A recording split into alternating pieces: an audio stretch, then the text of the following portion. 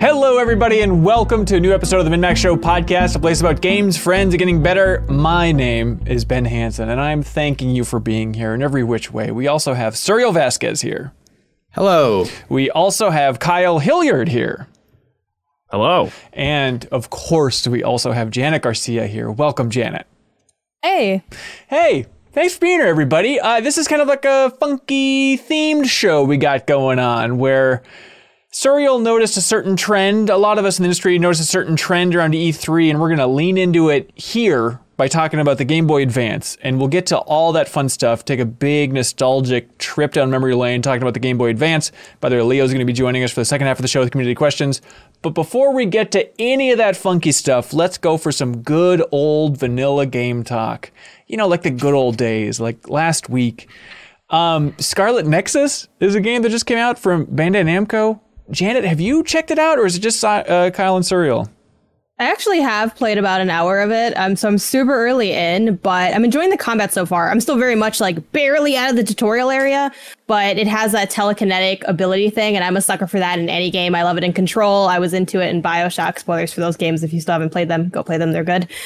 So yeah, I'm excited to play more of it, but a little too early to make a hard assessment. The monsters are also horrifying looking, which I love. Okay, so yeah, good news, Janet. That tutorial still going strong about 5 hours in. So oh, I can't wait. Let's just, I have a lot more to learn, so that's okay. Yeah, so Scarlet Nexus, it is out on damn near everything. It's not on Switch though, is it? I don't believe so. Probably not. Okay, but it's a big action RPG.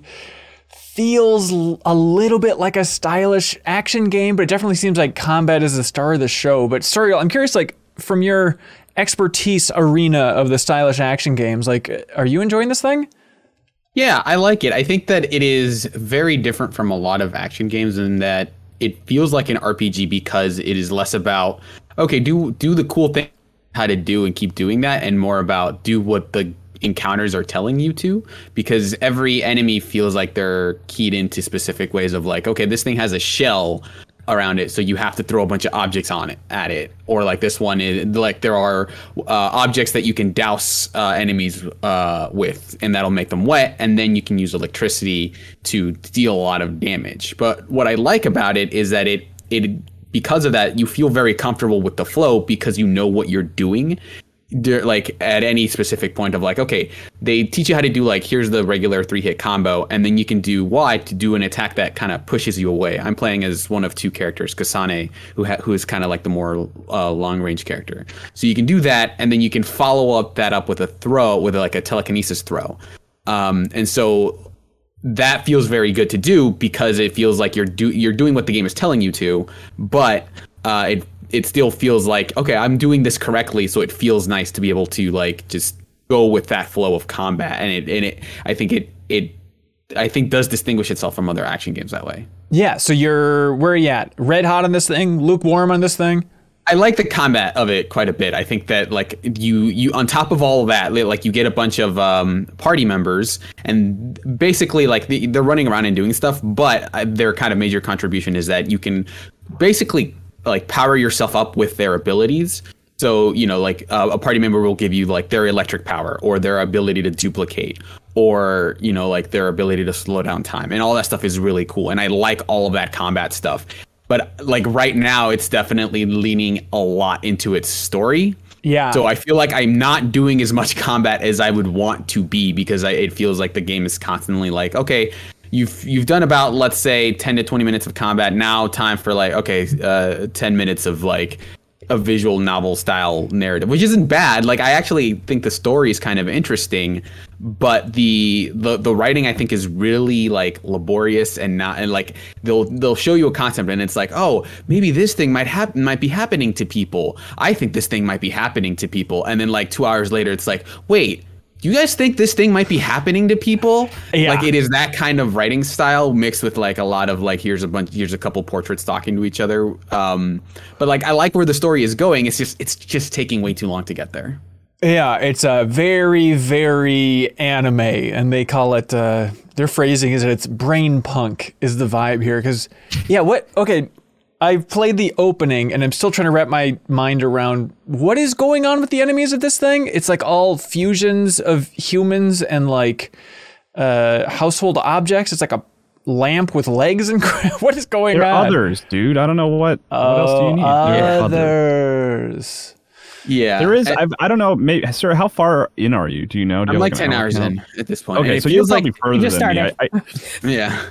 I feel like I hit a point where it's like it's not a twist necessarily, but it's like an interesting element of the others has now emerged where I'm like more intrigued in finding out more at this point. But it took me a while to get there in terms of the story, you know? Yeah, and like early on, it does broadcast a lot of like, "Are we the baddies?" vibes because like the enemies are called others. You're part of the OSF, which is like meant to eradicate them. There's a lot of almost like propaganda style like newscasts where after every mission like you'll see like a broadcast that it's like, oh, the OSF was doing this great thing, they're so cool, everybody loves the OSF, like killing the others, that's what we want. And like they'll interview like early on they interview a couple of your party members, and they are doing something interesting where you can play as one of two characters. Yeah. And it's not like a swap. It's not like a palette swap. They are distinct characters, and I'm playing as Kasane. I'm Yuito, I think, is the male character. Yeah, that's who I'm playing as. Yeah. So I'm crossing paths with him quite a bit. So it does feel like, oh, you should play both characters' stories to kind of get the full thing. I'm not sure how long that would take. I wonder if it's like hey, we expect Clear this schedule. Yeah. if it's like 30 hours if you do both, or like it's a 60-hour game like Fire Emblem Three Houses where it's like, oh, in order to get the full story you have to do like basically an entirely new playthrough. Well, it says so I'm curious so- to see how different they are. Yeah, so the main story, at least in How Long to Beat, puts it at 22 hours. So I would imagine that doesn't include then jumping over to the other character's perspective. Yeah, so it does seem like it'll be a little much, but I think at that, like right now I feel like I'm reaching the crest where like I think I have all the components of combat.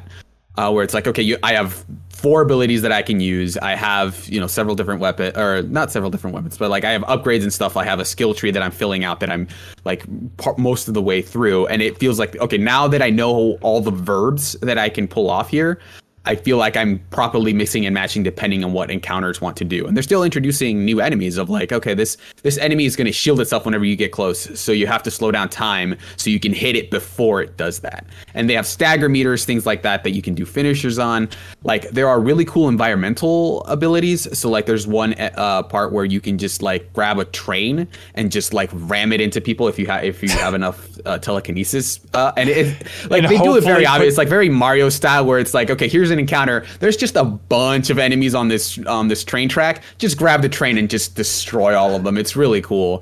There's one other one later on where you take a chandelier and rip it from the ceiling and it turns into a spinning top, and it's like an analog spinning top where you're Nice. like, as you're moving it, you're kind of having it collide with enemies like by moving the analog stick. So a lot of that stuff is really cool, but I feel like if I were to do another playthrough of this, and if Yuito isn't like super different from Kasane, I Yeah. don't know that I'll stick with it for another whole playthrough. I mean, I don't know if it's expecting you to stick with it for another whole playthrough here, though, is it? Well, because it feels like right now they are dropping like, I'm curious to see what the end is like, because there's definitely like a plot point where I'm like, oh, obviously I would have to follow Yuito's storyline to kind of get the full story. Gotcha, Right? And gotcha. I think it's as much as Fire Emblem Three Houses wants you to play through all of the character storylines, and that it's like you don't have to, but it's going to give you the full picture. Yeah. That's sort of where I'd put this. Yeah, and Kyle, you're still digging it too, huh? Yeah, I mean, I think a big compliment I can give it is like I do see myself finishing it. I do see myself. Yeah, putting it to the end. I'll I do think like I'm that. into it enough at this point. Yeah, and it's just the combat. The characters are interesting. I mean, they borrow a little from I guess Persona, you could say, or maybe the Tales series, where you have these opportunities to go like engage with characters on individual basis. And sometimes that's like you meet them at a restaurant to go eat food. Sometimes it's like you go on a walk. Sometimes it's a combat mission. And then you're rewarded with actual like stuff, for doing that. Like that partner character becomes more powerful and that kind of thing. And like, Gotcha. it is in the beginning. It's a lot of characters that look similar getting title cards, and I'm being like, I don't know who this is yet. Like, I that guy kind of looks like the last guy, but he seems important. But like, I've now hit a point where I've been able to go have individual conversations with everyone, where I'm like, okay, I actually want to know what's up with this guy, and I will talk to him every chance I get, and he does now look different than the other person, you know. Okay. Yeah, and those conversations I think are interesting, in that Kasane is a very cold character, and a lot of characters are like, okay, you need to, like, you were doing the right thing, you just don't know how to approach it because you've kind of just grown up around your sister Naomi, and this is the only person you care about. You're really cold with other people.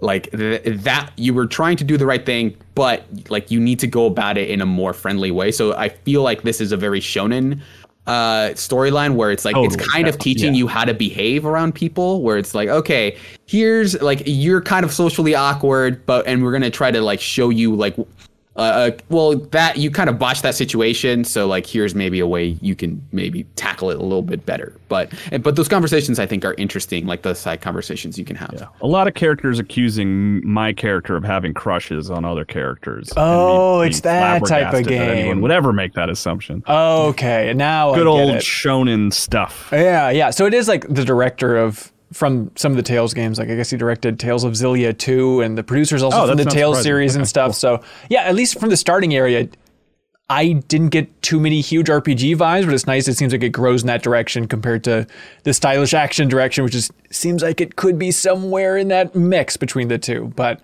that's cool. Scarlet Nexus, will we be talking about it at the end of the year?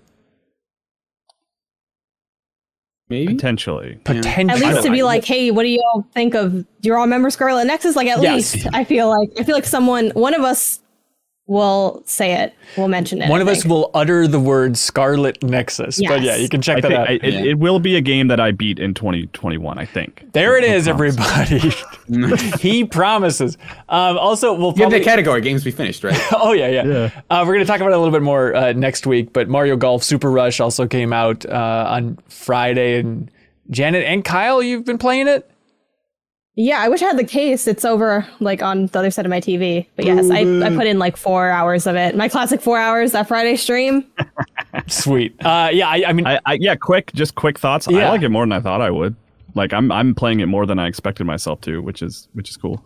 Okay. I also like it more than I thought I would, but it's still not enough to have been okay buying it outside of content. I literally only bought it to stream it. So I'm just like, all right. Well, okay. I still don't have a read because I like Mario sports games, but I'm not diehard. I'm one of those people that, lost sleep for like 6 months back when like Mario Tennis came out on the Switch. But like, God, do I get that? I don't know. All these Mario sports games get a solid 8 out of 10. You can live without it. So I'm trying to figure out, do I need to dive into Mario Golf Super Rush? So I reviewed Mario Tennis Switch at Game Informer. Yeah. And I think I gave it like an 8. You know what I mean? Like I like this. You're part of the more. problem. I'm part of the problem. I like this more than that. I like the sort of like leveling mechanics. Like it's a light RPG kind of, and it like they're so that part is like engaging me more than I thought, because it's also like I'm on a really hard course right now, and even though I've like played it multiple times without beating it, I'm still leveling up, and my I'm still hitting the ball harder as I progress and stuff like that, which I've been enjoying. Okay, so we can hit the ball harder. So kind of run, don't walk to play Mario Golf Super. You all seem woefully unenthused about this game. Which I is, mean, you're in an awkward spot because like most people that talk to me about this game are like, I either like, Mario Sports, and I'm like, I was interested. I'm like, well, if you were interested, you're probably still gonna be interested. Like, just because I don't like it. Like I went in feeling like I wasn't gonna like it, and I left liking it more than I thought, but still not like loving it. So I feel like those are the two camps that are best to be in. You either know you don't like it, or you feel like you're gonna want it. You're in between. Like, I don't think I can help you because it's just like I don't think it's fire enough to be a game, which in my dreams it's like, oh wow, I thought this was gonna be just basic, but it's really good. It didn't really hit that for me. Yeah. But it wasn't like bad. So I think if you have people maybe you want to play with, because I do feel like and Kyle, I don't know how much we're gonna talk about it later, but I went a little into the campaign and it was all right, but I feel like it's best with other people. So I think if you have people, spend the 6 to get it physical. If you don't like it, give it to GameStop later. Like, that's what I did. all right, yeah, just for playing online with the speed rush mode and all that stuff. But yeah. Also, Hanson, you were but you started this conversation like we'll talk about it more later. So I'm keeping my thoughts very brisk. Okay. To like, okay. I like it a lot, but I didn't want to like. So you can talk about it more later you. with us. Okay. All right. If you mentioned that it's better with other people, does it feel like if I'm having a game night with people and like we're tired of like Smash Brothers and Mario Party. Does this feel like one we could go to where it's like, oh, we'll play Mario Golf while we're waiting for pizza? Does that feel like where this game is at, or does it feel like, well, you have to have a dedicated group of Mario golfers? I think it's decent to jump into. Like, my brother jumped in cold, and I taught him very quickly how to play. After only having played like an hour or two myself, but it still depends on like how the pizza needs to not arrive that far out. Because if you don't like it, I do feel like it's the kind of game that you'll be like kind of annoyed. But that's kind of always the case when you're playing with other people. Like, I don't see this popping off in my apartment. So maybe. Okay. Just buy it and then you have it. Just wise words. Mario Golf Super Rush, everybody. Okay. Let's stay on this Nintendo train here because we're talking about the Game Boy Advance. It just had its 20th anniversary back in early June here, but the beloved little handheld, it seems like, Janet has hers physically. Very cool. Do y'all still have your Game Boy Advance or a Game Boy Advance? It's not my original one as a kid. I don't. Yeah, you'll have it. I have like an SP with the nice LED screen. That's like I'm hanging onto this one forever. Game Boy Advance, you know? Yeah. Yeah. I would love what you and Cyril have, which is like the first model for those listening. The crummy one? I would love that with like properly backlit LED. That would probably be like my favorite one to hang on to for sure. Yeah, I really want to get the and this is like this is not sponsored and I've never like talked to them, but there's a site called God of Gaming that did they do like really nice mods, and I got one for my brother, a GBA one backlit, and you can like get the rechargeable battery and stuff. Ooh. Like that's what I want to get. This is like a regular version. So I got like the warm light with it. If y'all remember that struggle, like that, it's like, oh my God, you take a bad flashlight to a bad screen and you have a good time because it's the Game Boy Advance. Then you put a magnifying glass over on it to. Oh no, this is the one really that make it look has better, the but it certainly makes it look bigger. Oh yeah, that's the one. It's like playing on a like, movie theater screen. It's amazing. It was specifically a problem with this model because I don't remember having that same issue with like the Game Boy Color as much, right? It feels like it was something about the original Game Boy Advance model. No, I think you were. Well, I don't know. Maybe I wonder if you were just more cynical. Honestly, you know. Was it also an issue of like, well, we need to get a lamp here so I can actually play? Like, turn the light on. I'm still playing. I'm still trying to get through this gym leader, and this battle is taking way longer because I brought the wrong Pokemon. My early Game Boy Advance memories were sitting at a desk with a desk lamp, like a proper desk lamp over it, and playing Tony Hawk's Pro Skater 2 a lot. Oh, like that's wow. how I spent the majority of my Game Boy Advance time. And then you get a sunburn on your hands. There's a real elaborate process there. So this is relevant. We insist because of E3, right? It was a weird timing, coincidence, more than likely, where the Nintendo Direct seemed to be a giant love letter to fans of the GBA with like a new WarioWare. We got the sequel to Metroid Fusion, Advance Wars remake. It feels like it's a good time to go back and look at some of this weird stuff and count down our 3 favorite games for the system overall. I dug into the history a little bit of the Game Boy Advance, and it's more murky than I was expecting. There's stuff like there's something called Project Atlantis that people were just swirling about. Everyone was talking about this back in like 1996. And it wasn't revealed then until a GDC talk in 2009, where somebody from Nintendo actually showed a slideshow and had like, here's like the earliest version of the Game Boy Advance. And it's like predating the design, and it looks like vertical, like the original Game Boy. And so now some people are like, that was probably the rumors surrounding Project Atlantis that would eventually become the Game Boy Advance. But it's cool that you get to see some early glimpse of it. But according to IGN on their site, back when they announced the Game Boy Advance, they really had a bold take here from Nintendo. IGN said back in 1999 when this thing was revealed, not only is Nintendo planning to make the Game Boy Advance a powerful gaming handheld, the company has big plans for connectivity as well. The system will be able to connect to cellular phones to access the internet, which will enable gamers to download games, participate in multiplayer games, and chat and exchange email with friends. The company also plans to release an advanced version of the Game Boy camera, which will let gamers see the face of the person they're playing against.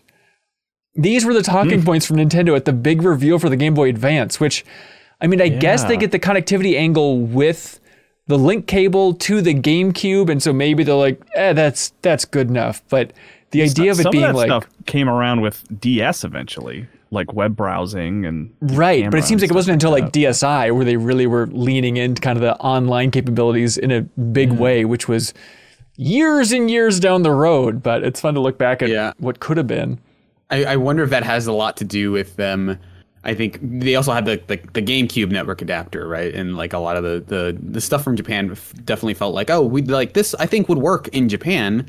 But then I think maybe they just did market research on like stuff like the US on other territories, and they realized like, yeah, their internet is nowhere near capable enough to handle this stuff, so it would be a complete failure. And so they had a lot of ideas that in theory would work if the internet was as prevalent as it was today. Yeah. Or if that stuff was like embedded in the device versus like, well, you have to buy this peripheral and then figure out how to make it work online. Yeah. I'm just bummed we didn't get to see the Game Boy Camera Advance. I want to see what that would look like. That's such a funky idea.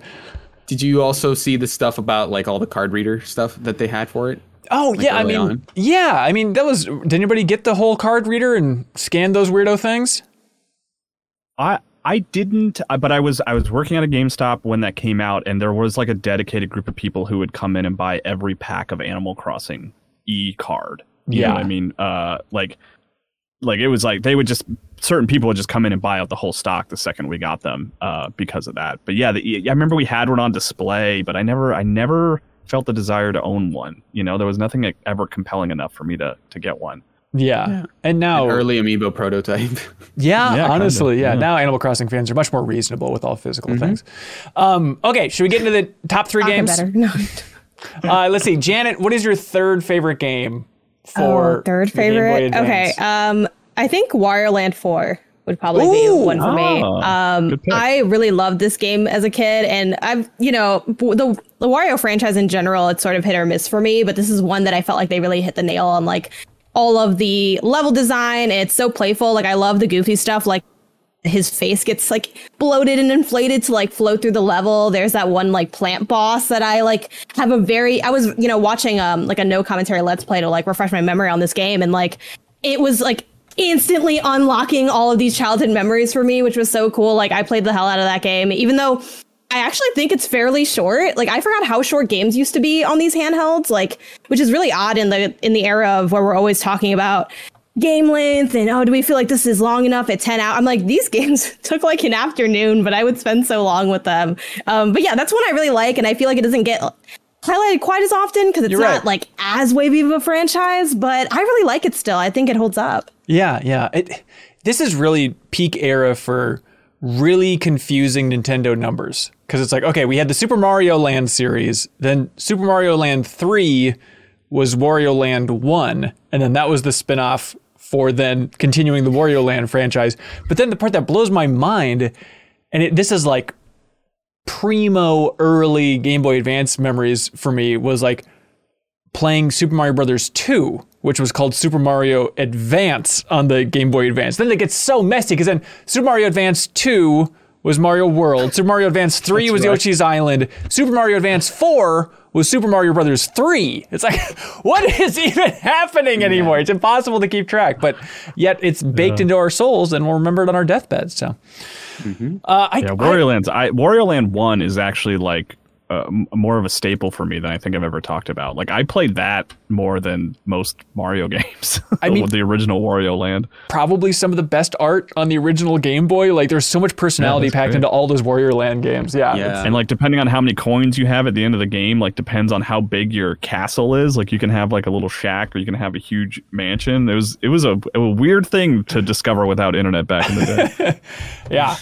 Great choice. That's one that I've started up a couple times, because like the real lasting legacy of the Game Boy Advance for me now is just getting in that Nintendo DS Ambassador program where they gave you all those Game Boy Advance games. So like, I have Wario Land in that bundle, and I've started up a couple times and hadn't gotten as far as I would like, but it does seem good and cool.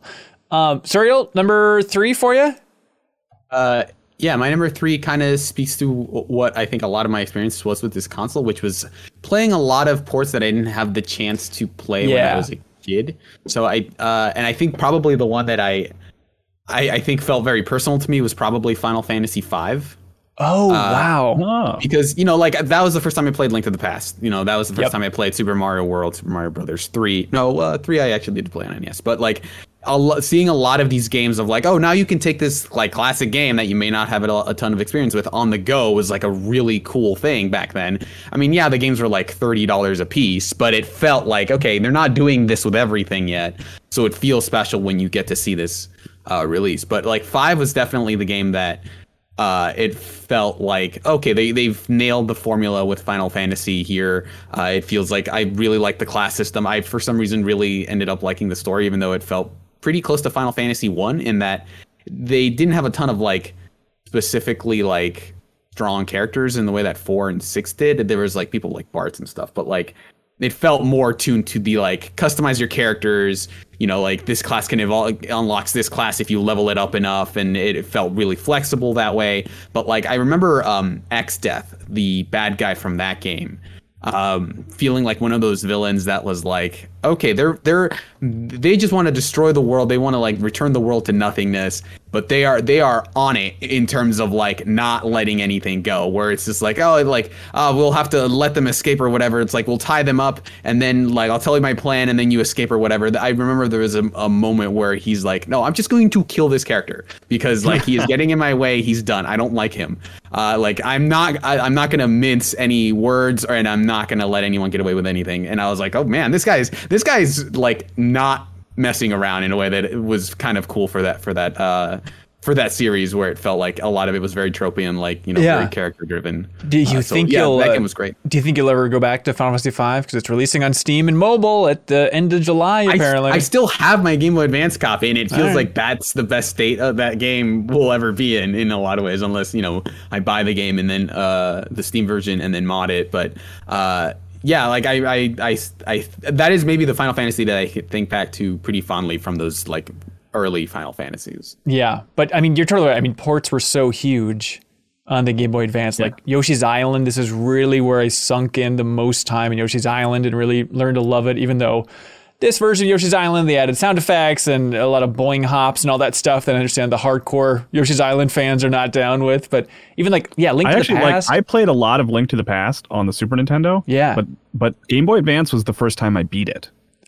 Oh, wow. Which, yeah, and Yoshi's Island was a staple for me too. Like I played and completed 100% of that game on Super Nintendo, but when it came to Game Boy Advance, all over again. I was all back in. Yeah, and I definitely hesitated about putting it on my list because the original release was in like '99 for the PlayStation for Final Fantasy V in terms of it coming stateside. Oh, sure, yeah.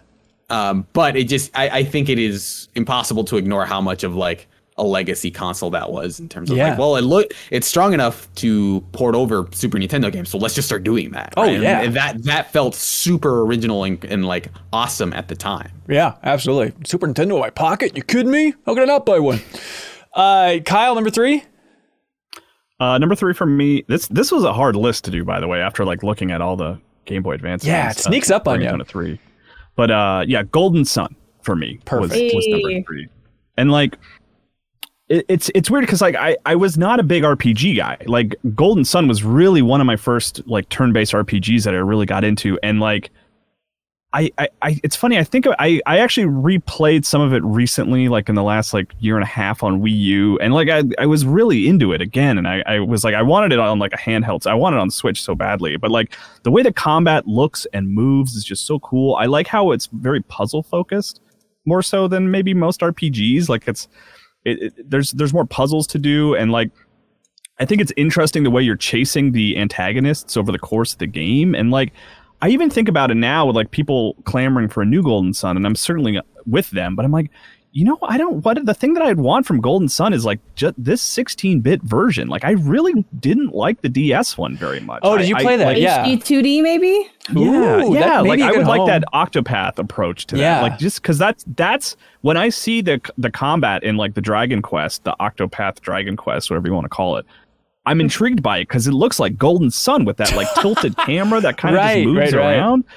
Yeah, like I just want a straight port to Switch. That's what I want from Golden Sun. I also the one last like weird relationship thing I have with Golden Sun is like I played the hell out of it. I have all these memories of playing it on like road trips and like even like school field trips and stuff like that. And I actually never beat it because I had the game in my car and my Game Boy Advance was stolen from my car. So there's like some like save that's at the end boss that's just somewhere. Probably rolled credits too. Just salt in the wound. Yeah. So someday I'll get around to finally beating Golden Sun. You know. Yeah. Golden Sun was definitely one of those games that, because there were so many like SNES type games, this one felt like it's showing off the power of the GBA with like the way the combat felt. Like it felt 3D, like in that your characters were kind of like in one side, but not like the Final Fantasy, like everyone's flat. You know, like the combat did not look or feel flat. It felt like you were in a space, like truly, like a 3D space. It was cool. Yeah. And that actually made me think, is the combat going to be different? But it's like a very traditional RPG, actually, with like putting aside some of like the way a lot of the boss fights relied on you knowing like specific ways to take them down. Like they were very puzzly, like you said. Yeah, and like especially when you combine like the Jin system where you're like have all those different orbs. And like I remember that being almost overwhelming when I played it. Like there's so many combinations. How am I supposed to ring this thing for the best possible system? I also had a great moment where I discovered how that system worked very late because I was not an RPG guy. So it was actually a really good like first RPG in quotes. I had played other ones, but that was the first one I really got into. And so like I got stuck on like a big boss, and it was during that boss fight after dying a few times that I figured out the Jin system.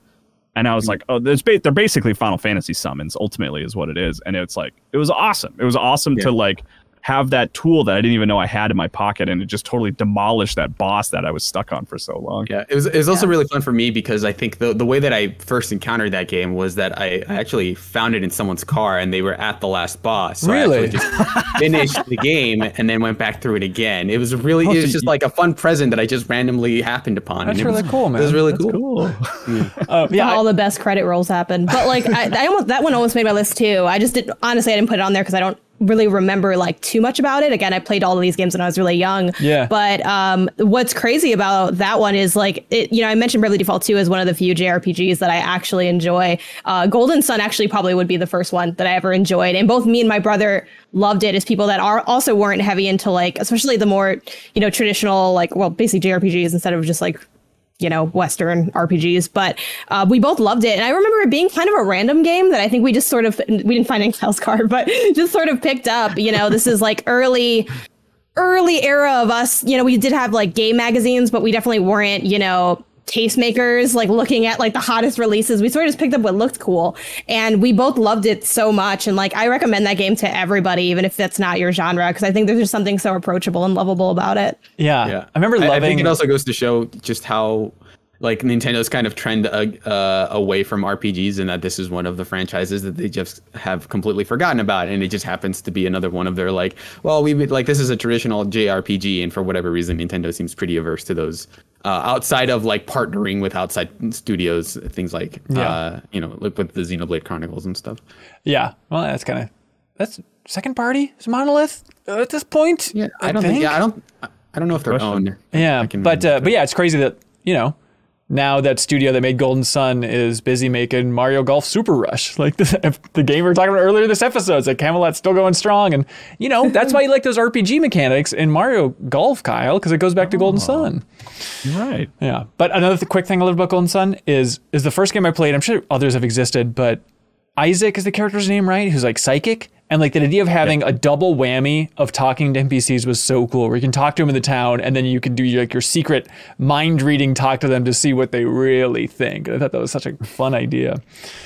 My number 3, just to be a bit of a snob, Rhythm Tengoku, which is technically the first Rhythm Heaven game. But hipster. That game didn't even come out in America. Oh, it didn't? I don't even know. I don't see boundaries, Kyle. I imported this thing after really enjoying the DS game and kind of went back in time. So it came out in 2006, which is wildly late for the Game Boy Advance. But this is, the origins of the Rhythm Heaven series. Didn't come out over here, but Kyle, you learned to love this series, I know. It's from the same studio that, makes the WarioWare games, so very much has that vibe and sensibility of just randomness, but like working your way through these incredibly simple rhythm games, and then it climaxes every time in a big remix where it mashes up all those mini games together, basically micro games, if you want to call them that, just for this big musical sequence where you're jumping between all the different mechanics.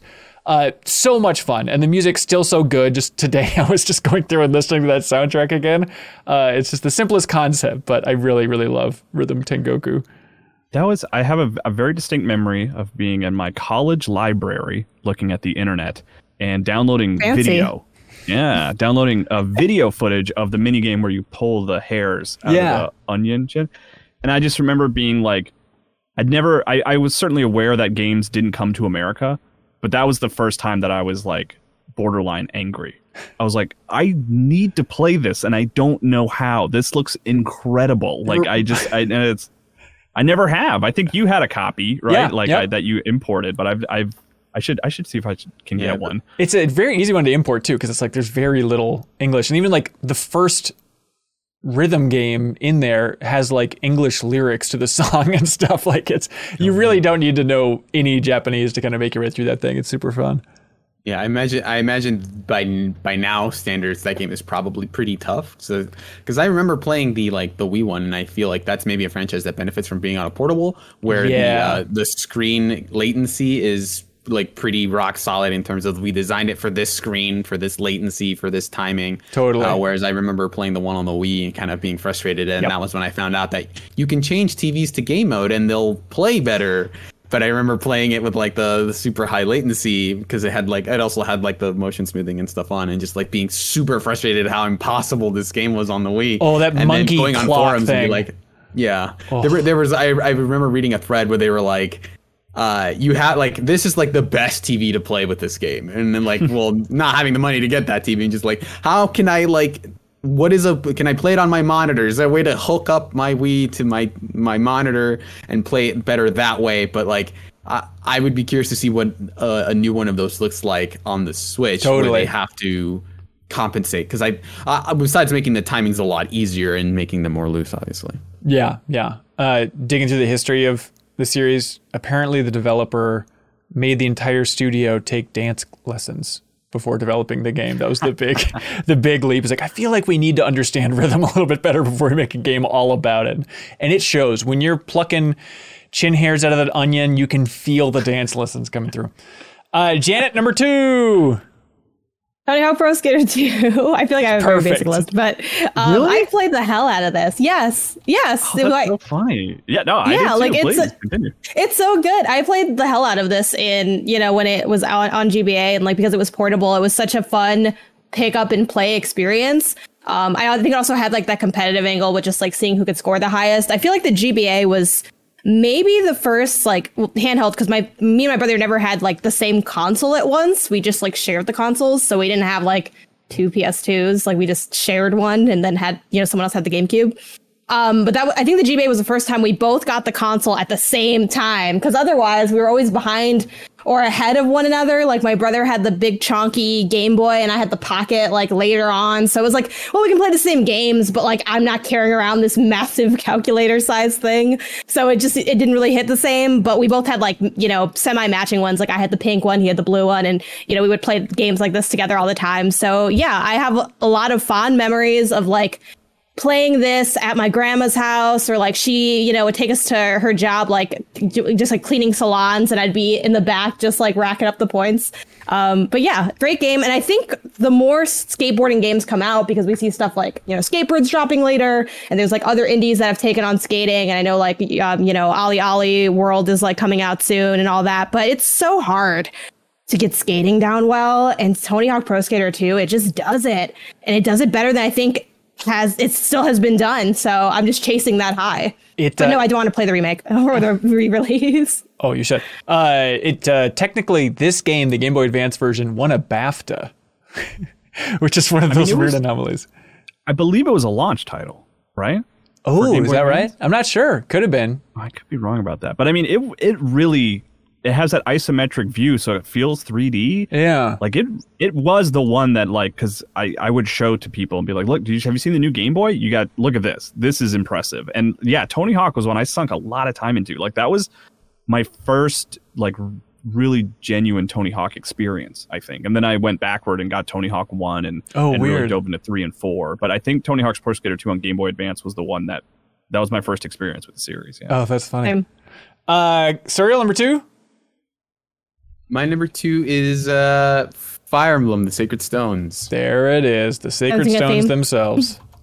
I think this is a pretty good intro to Fire Emblem, actually, because it was like, it had the thing that I think a lot of Fire Emblem fans hate, in that you could, you basically follow this map of like encounters and stuff, but you could go back and repeat encounters, which is I think at the time was kind of like a big no-no for Fire Emblem people, because the last game even was like, you have this set of encounters, you have like this many kind of attempts to get your party leveled up properly, and in like managing, okay, I need to have this guy, but this guy's under leveled, so I need to have him fight these guys without dying, so I need to like corral. But like in this one, you could just go back to this one arena fight and just like level everybody up completely and break the game completely. But I think that's what makes it a really good intro to Fire Emblem, in that you can just kind of basically work around the difficulty by grinding, which is what I did, and it was a really cool kind of experience. And being introduced to Fire Emblem that way, of just like, this was still around the time when you were like, oh, you could just find games at a kiosk and see them and like think, oh, this is really cool. And at the time, it was like how good the 2D animation for the battles were at the time. Like like the horses would run really smoothly, like all the critical attacks look cool. Like if you play Smash Brothers, Ike's up B is the critical attack for the hero in Fire Emblem, where he like throws this sword up, catches it, and slashes down. Do you think that's why you were interested in Fire Emblem, outside of just looking cool at a kiosk, was because you like Marth and Ike? Well, I mean, yeah, I'd always been meaning Roy's to play our boy. like, yeah, because you Roy, would hear that's right. about Marth and Roy being from this like obscure Japanese series named Fire Emblem, which at the time was like, what is that? That's like, like that game's not in America. Hey, real Who quick, cares? a sidestep here, Serial. What is the timeline here? Because like I know Fire Emblem was on NES, but not in America, right? And then when they were in Melee, that was kind of a weird thing, because they were characters Americans were not familiar with. And then Fire Emblem's introduction to America was Game Boy Advance, right? That was the first one. This is the second one, though, right? Yeah, this is the second one. So I didn't play that first one until after I beat the. So I think the original Fire Emblem for GBA was 2003. So it was like, I think 2 years after Melee, which was weird because they actually had released the Fire Emblem. So like Marth was like the original character, and Roy at the time, I believe, was the most recent hero, because like they had released a GBA game that starred Roy. And I think in the 2003 Fire Emblem, which is the game right after that, I think it's either his son or his father, Elridge, that you play as.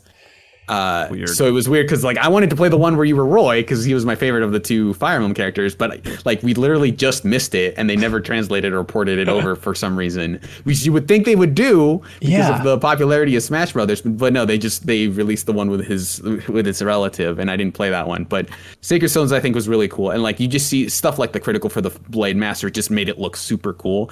And I think how much I love those games, and specifically those animations, I think has kind of tempered my love for the series since then, because ever since they've done it in 3D, they just have the battle animations just don't look that good. Like there has been no 3D version of that animation that I think has like done as much for me as those 2D sprites, which is like kind of a hard thing to weigh against it, because it's just like if you saw those now, it's like, oh, that's quaint, but like what they're doing in Three Houses is like obviously so much more technically impressive.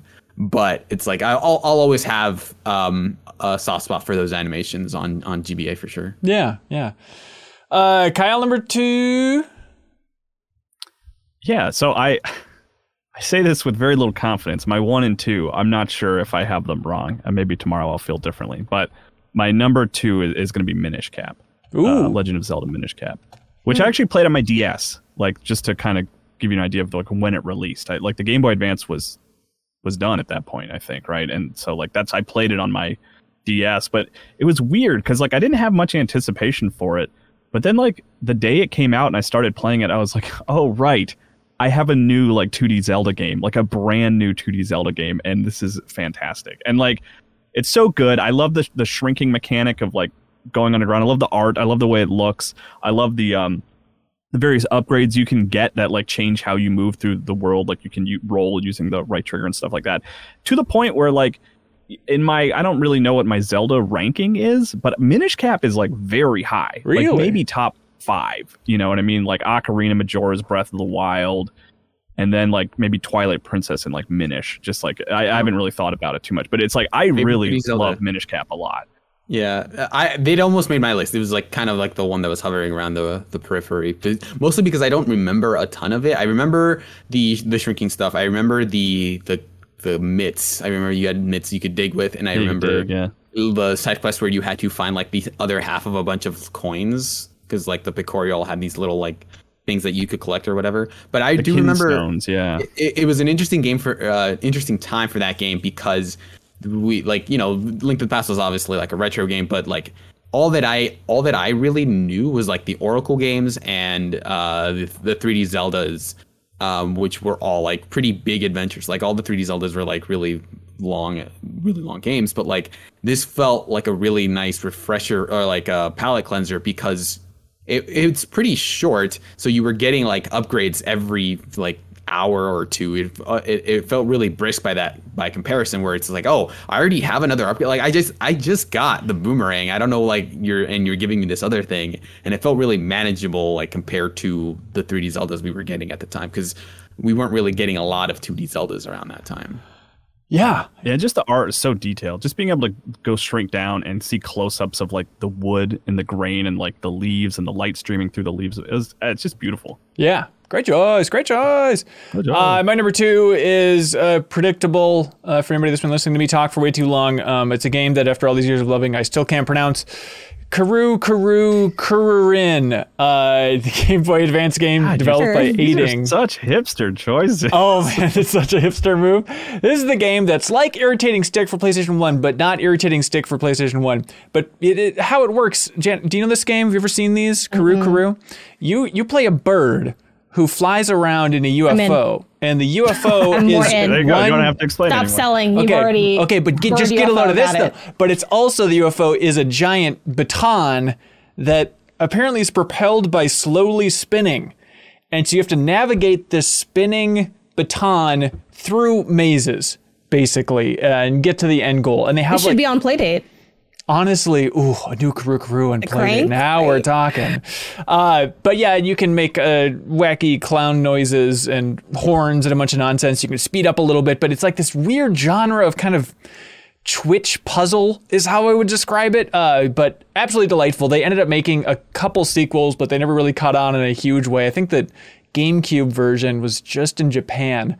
But they released Kuru, the first one, on Wii U. So if you have your Wii U out and you've been playing Metroid Fusion or whatever on there, like it's worth checking out Kuru if you've never played it, because like the challenge mode in particular is a hell of a lot of fun. And there's still like homages to it that are still released now. Like a couple years ago, Roundabout, that funny game from No Goblin where you're a spinning limo, that was based on this. And then earlier this year, a game called Spinny's Journey released, which is also a big Kuru homage. So it exists.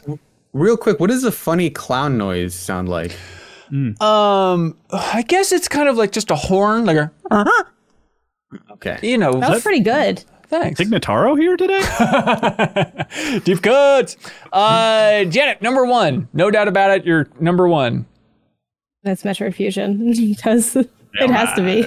Has to be. It was between that and like, you know, it was again on that port train, Super Mario Advance 4, which is Brothers 3, which I think either is a fine one to have on there. But for me, like that was my entry point into like the Metroid series. And it was just such a badass game. And I'm obsessed with the suit design and just everything about it. And that is my point of Metroid that I adore, especially as someone that wasn't, again, with my thing with Prime, even though I've since like gone back and putzed around in there, but it being first person just really disoriented me as someone used to playing 2D stuff. Yeah. But yeah, I feel like it hit all the levels because the story was intriguing, the gameplay was intriguing. I know y'all just did that spoiler cast, right, on Metroid Fusion that happened. I didn't dream that? Well, right? You did dream it for the people listening, because it's going to be going up Friday on MinMax's YouTube channel. But yeah, Suriel and Kyle both recently replayed it and had a big old Max spoilers about it. So it'll also be up on the Patreon exclusive podcast feed if you want to lock it there. But stay tuned for Friday's big discussion.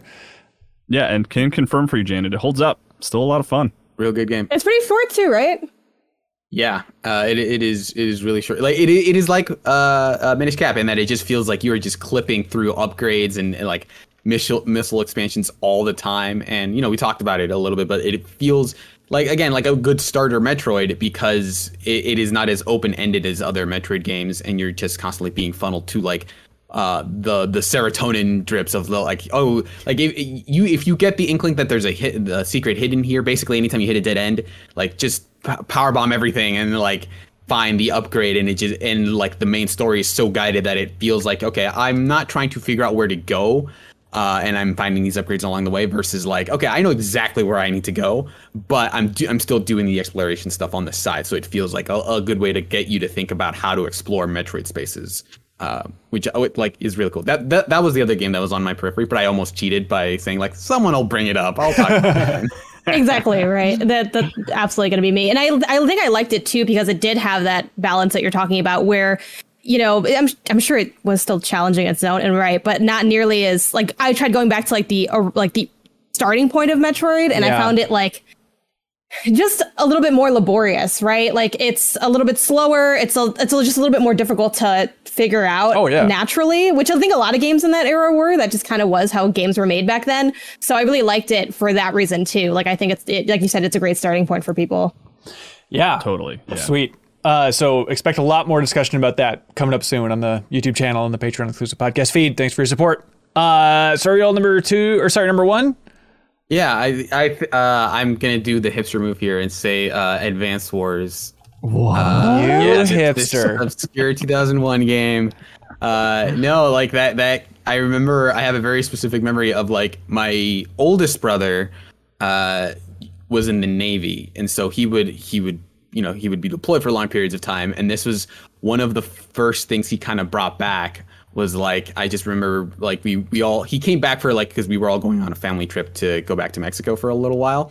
And I just like, okay, it's like cool getting to see my brother. I haven't seen him in a long time. But then at one point I found him playing like this game on the Game Boy called Advance Wars. It's like, what is that? Oh, it's like a game where you're kind of like the army or whatever, and you're trying to like kill other people in the army. And it's like, okay, that's because he was like a big like war game guy. He was like, he played a lot of StarCraft. He liked Age of Empires. He would play like random like Civil War sim games like Anthem and like Gettysburg games and stuff. Do you think that like partly fueled him to join the Navy then? It's like, well, I've grown up loving war games. He was obsessed with war stuff. Like he would watch like documentaries on like the Civil War and World War II all the time when he was like our age, like when he was like a teenager. And so like this was another one of those war games. And like most of the time I was like, okay, that's his like boring war thing. But like this game was like colorful. It was like really explosive. And then it was like, oh, Nintendo made this. And I was like, oh, this is a Nintendo game? And so, yeah, I just like I poured like a bunch of time into that instead of doing anything on that vacation. And like since then, it's like the best vacation. Oh, yeah. I just found it really, really, really like powerful. And I liked a lot of the music, and like characters were really cool. I liked all the units and stuff. And then like just going back to it a couple times, it feels so immaculately balanced in that everything, it feels like as close to chess as anything else, where it's just like, okay, this has this answer and this is this maneuver. You can pull off specific maneuvers to like corral people into this, and it's like, oh, this thing that happened like 2 turns ago, that was when you lost, not when you moved in here. Like they just set up something that just means you're going to lose 2 turns later in a way that felt very manageable, because it didn't have RPG hooks, it didn't have upgrade stuff where it's just like, if you knew how to play this game, you can play it better than other people. And it felt weird because it was turn-based StarCraft, basically, where it's just like you start off with resources, you have to go and expand, and you're building this army, and you're kind of building it based around what your opponent is building using counters and stuff. And so it felt like, okay, I am playing kind of a multiplayer game against against an AI, but that AI is smart enough to feel like an AI opponent, or to feel like a real opponent. Yeah, and you can see Suriel playing the first 2 hours of Advanced Wars on Minmex's YouTube channel if you want, because he streamed that a little while ago from Minmex Plays, where we stream every Tuesday and Thursday on Twitch, and that was Suriel's choice, so you can check out the big old archive. Yeah, and one thing I went back to it, and like I think one thing that game does is it's really dense with rules and stuff of like, okay, the APCs, you may not like, they don't do any damage, but they're really good for refueling people and for carrying troops across the battlefield, right? And that's like, it has a Final Fantasy Tactics-esque like, okay, here's a bunch of things you need to know before you even start playing this game. But one of the things it does is it like the tutorial is part of the story. in that like this whole mission where we're going to teach you about APCs, like here's this character arc with like Olaf, the commander of the Blue Moon Army, like having formerly been of the Orange Star, and Nell is like, okay, yeah, he and I used to like be pals on a lot of missions. So they seed in that intrigue of like, oh, what's happening with these characters, and make the tutorial more fun to play. More so than I went back to Final Fantasy's Tactics' tutorial, and that thing is way too dense. Like I cannot penetrate it. It is really tough. Yeah. But I think it is like the best case for why a tutorial can help a ton. Yeah. And that remake's coming out December 3rd on Switch right. for the first two. Kyle, number 1, don't fail me, dude. WarioWare. Yes, WarioWare correct. is my number 1, which is like I love Minish Cap. It's like a fantastic Zelda game, but I was like, in terms of thinking about just like something that just felt wholly unique and continues to feel wholly unique, and just really just ate Game Boy Advance batteries away from me.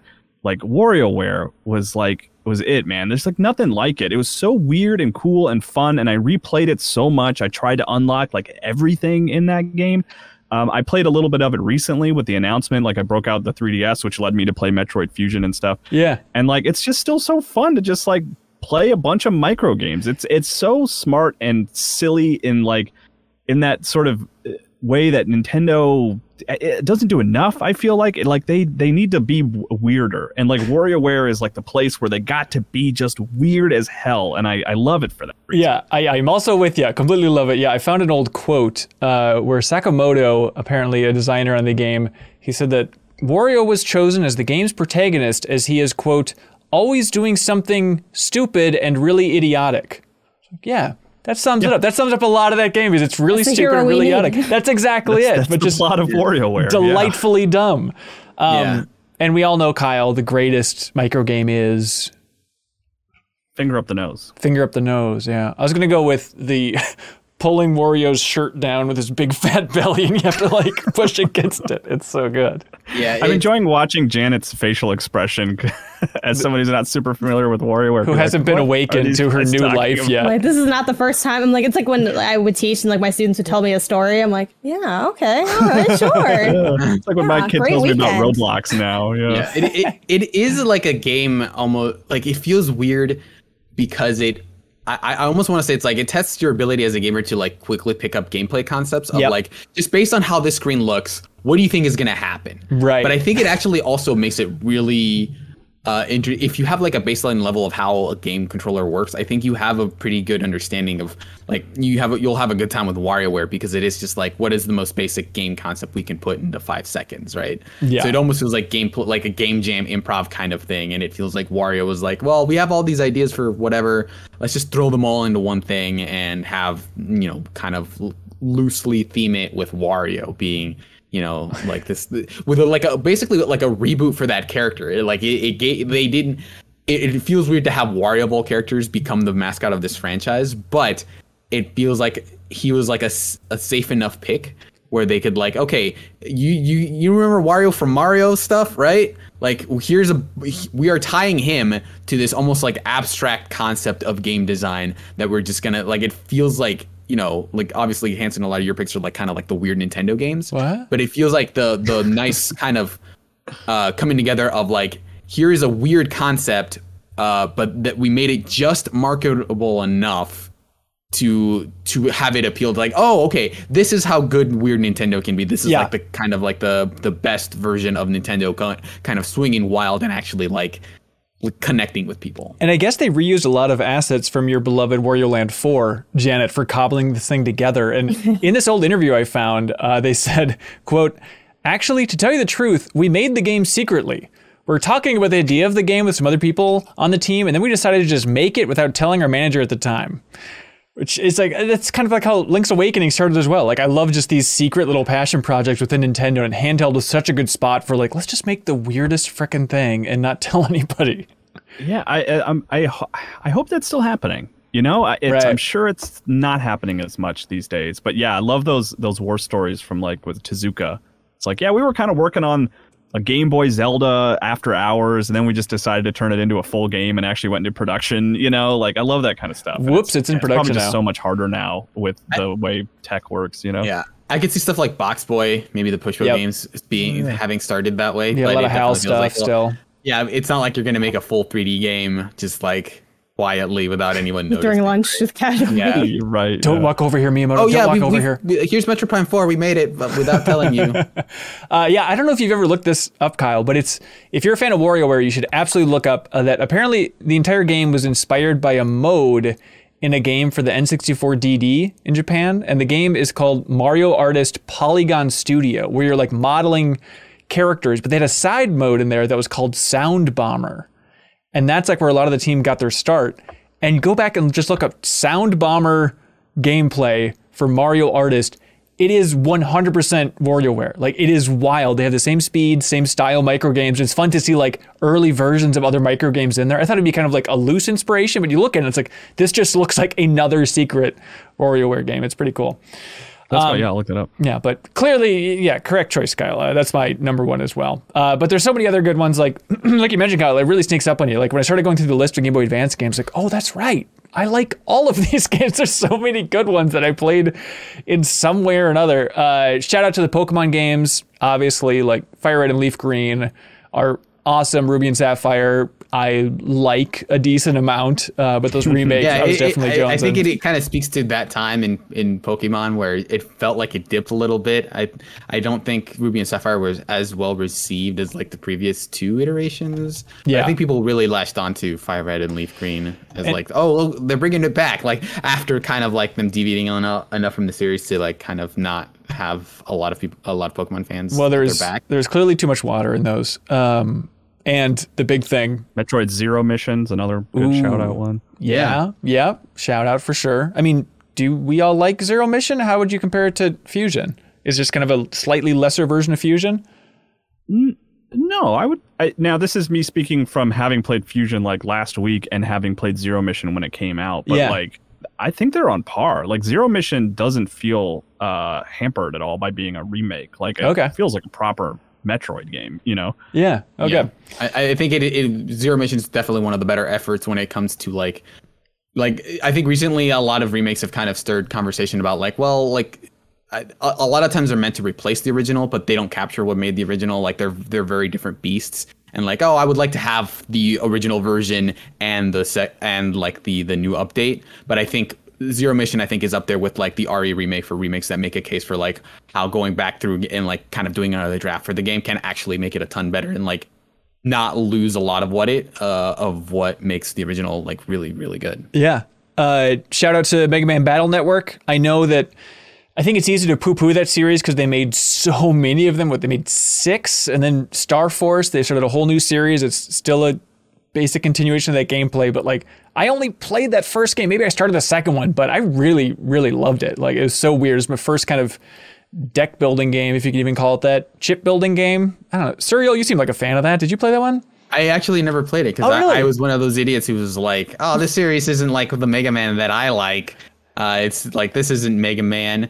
But I definitely feel like that's one of the series where I think if I played it, I would probably love it. But instead, I was playing the other Mega Man series on GBA, Mega Man Zero, which I really liked. That was another game that almost made it into my top 10 or my top 3 because like that felt like, okay, they're swinging very dark in terms of like what this game is doing to the timeline, where it's like 100 years after Mega Man X is dead.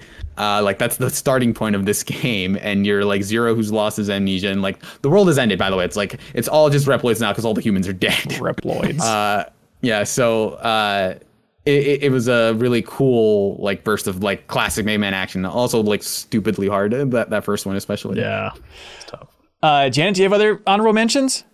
Yeah, I played a lot of the Castlevania games on GBA. Yeah. So just kind of that series in general. Like I spent a lot of time with those, just slowly going up the stairs painfully.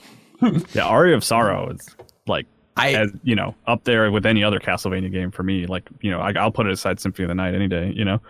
Yeah, I have not played Aria of Sorrow, but I do have a cartridge of it. I don't know if it's real because I got it for $8, and like right now a lot of those classic games are going for pretty high prices. But I do want to play that game because I think my starting point for Castlevania was like the DS games. But hearing like, oh, Aria is probably the best one if you were going to play one of those GBA games.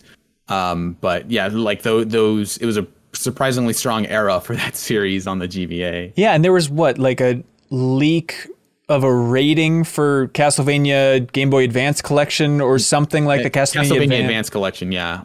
Which would be the 3: Circle of the Moon, Harmony of Dissonance, and Aria of Sorrow. Gotcha. Which that would be super cool. Just that, the idea of here's just 3 straight ports sounds weird now in 2021, where it's oh no, we have to up-res the thing and change the fonts or whatever. It's if this is just literally putting these 3 games, selling it for $60, I think people would lose it over it. If it's because of how many other ports are we've decided to actually screw around with it in this way that is going to piss everybody off. Don't say that.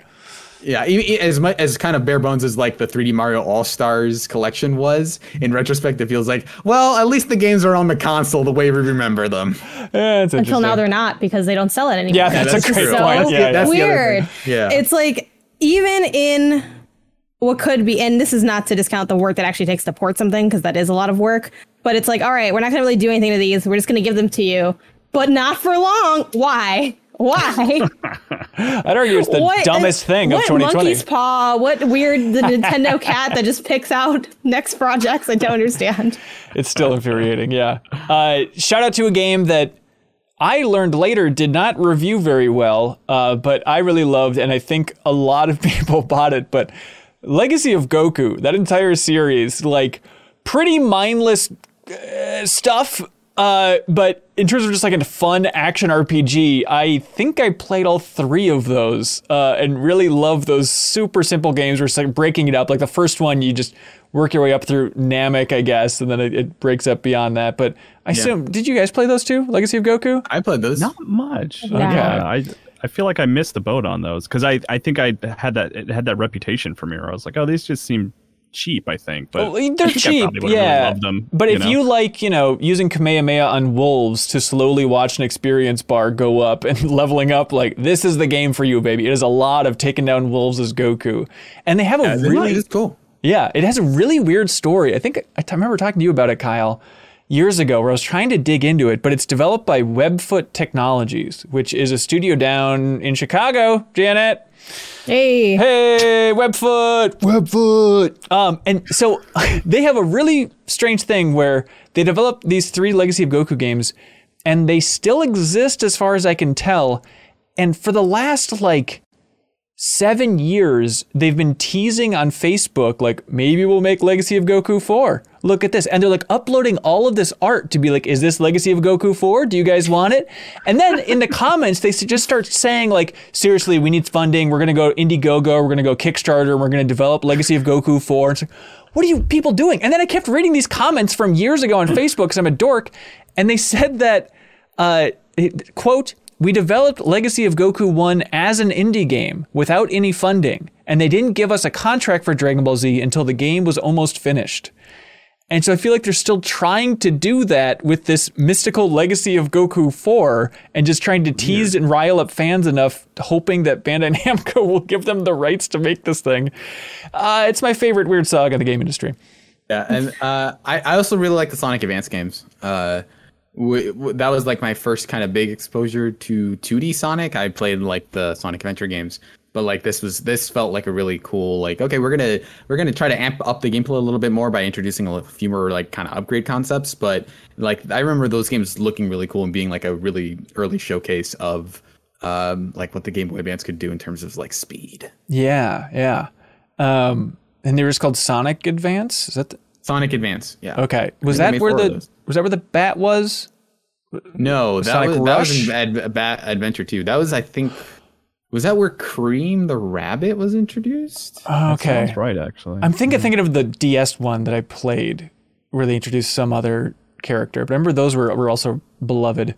Believe it or not, old Sonic game was beloved. Also, quick shout out in the obscure column, there's a game called Eggmania that I spent a lot of time with, which is like a Tetris, except you play as an egg and you have to jump around and catch the blocks and place them when you're trying to build secure enough of a stack in a race to be the first to the top. And it's from developer HotGen, as everybody recalls. But shout out to Eggmania, one of the greatest. Yeah.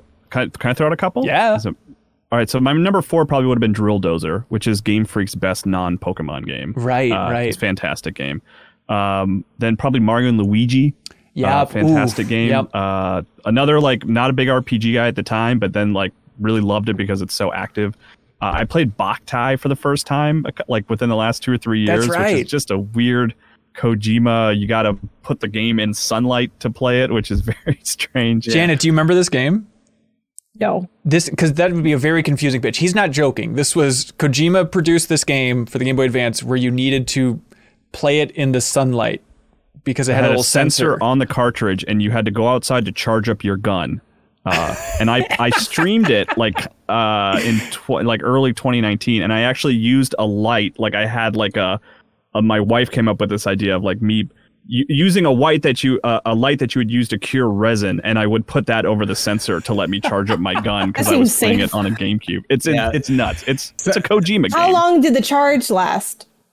A decent amount of time. Yeah, and I think like you couldn't beat the bosses without sunlight, but you could play most of the game without sunlight. Yeah. It would just be like harder.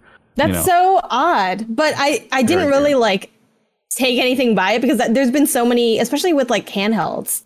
Like whenever it's a handheld, people are like, because we can, it's time to turn it upside down. I'm like, why are we doing this? Why we're closing it? It's like people every now and then turn games on a handheld into a game of Bop It. You're just doing random actions just to be really immersed. Like, okay, that's wild. Obviously, there were the famous Majesco game carts that were just episodes of Nickelodeon TV shows that everybody loved, and like Pokemon, and like that saved Majesco. Like that was like a huge moneymaker. Was hey, we're just gonna put Pokemon episodes on the Game Boy Advance. Because honestly, I remember being in Target as a kid and seeing those and being like, it would be kind of cool to have a mobile version of the Pokemon episodes. I'm going to throw, because I won't be on questions this week. I'll see if I can find it real quick. But there was a get a load of this that I've had pocketed for a while. Hanson is that, hey, get a load of this. Someone put the movie whoa, Kyle, yeah, please. I just wanted to say, I think it is time for a little premature get a load of this. Okay, yes, Kyle?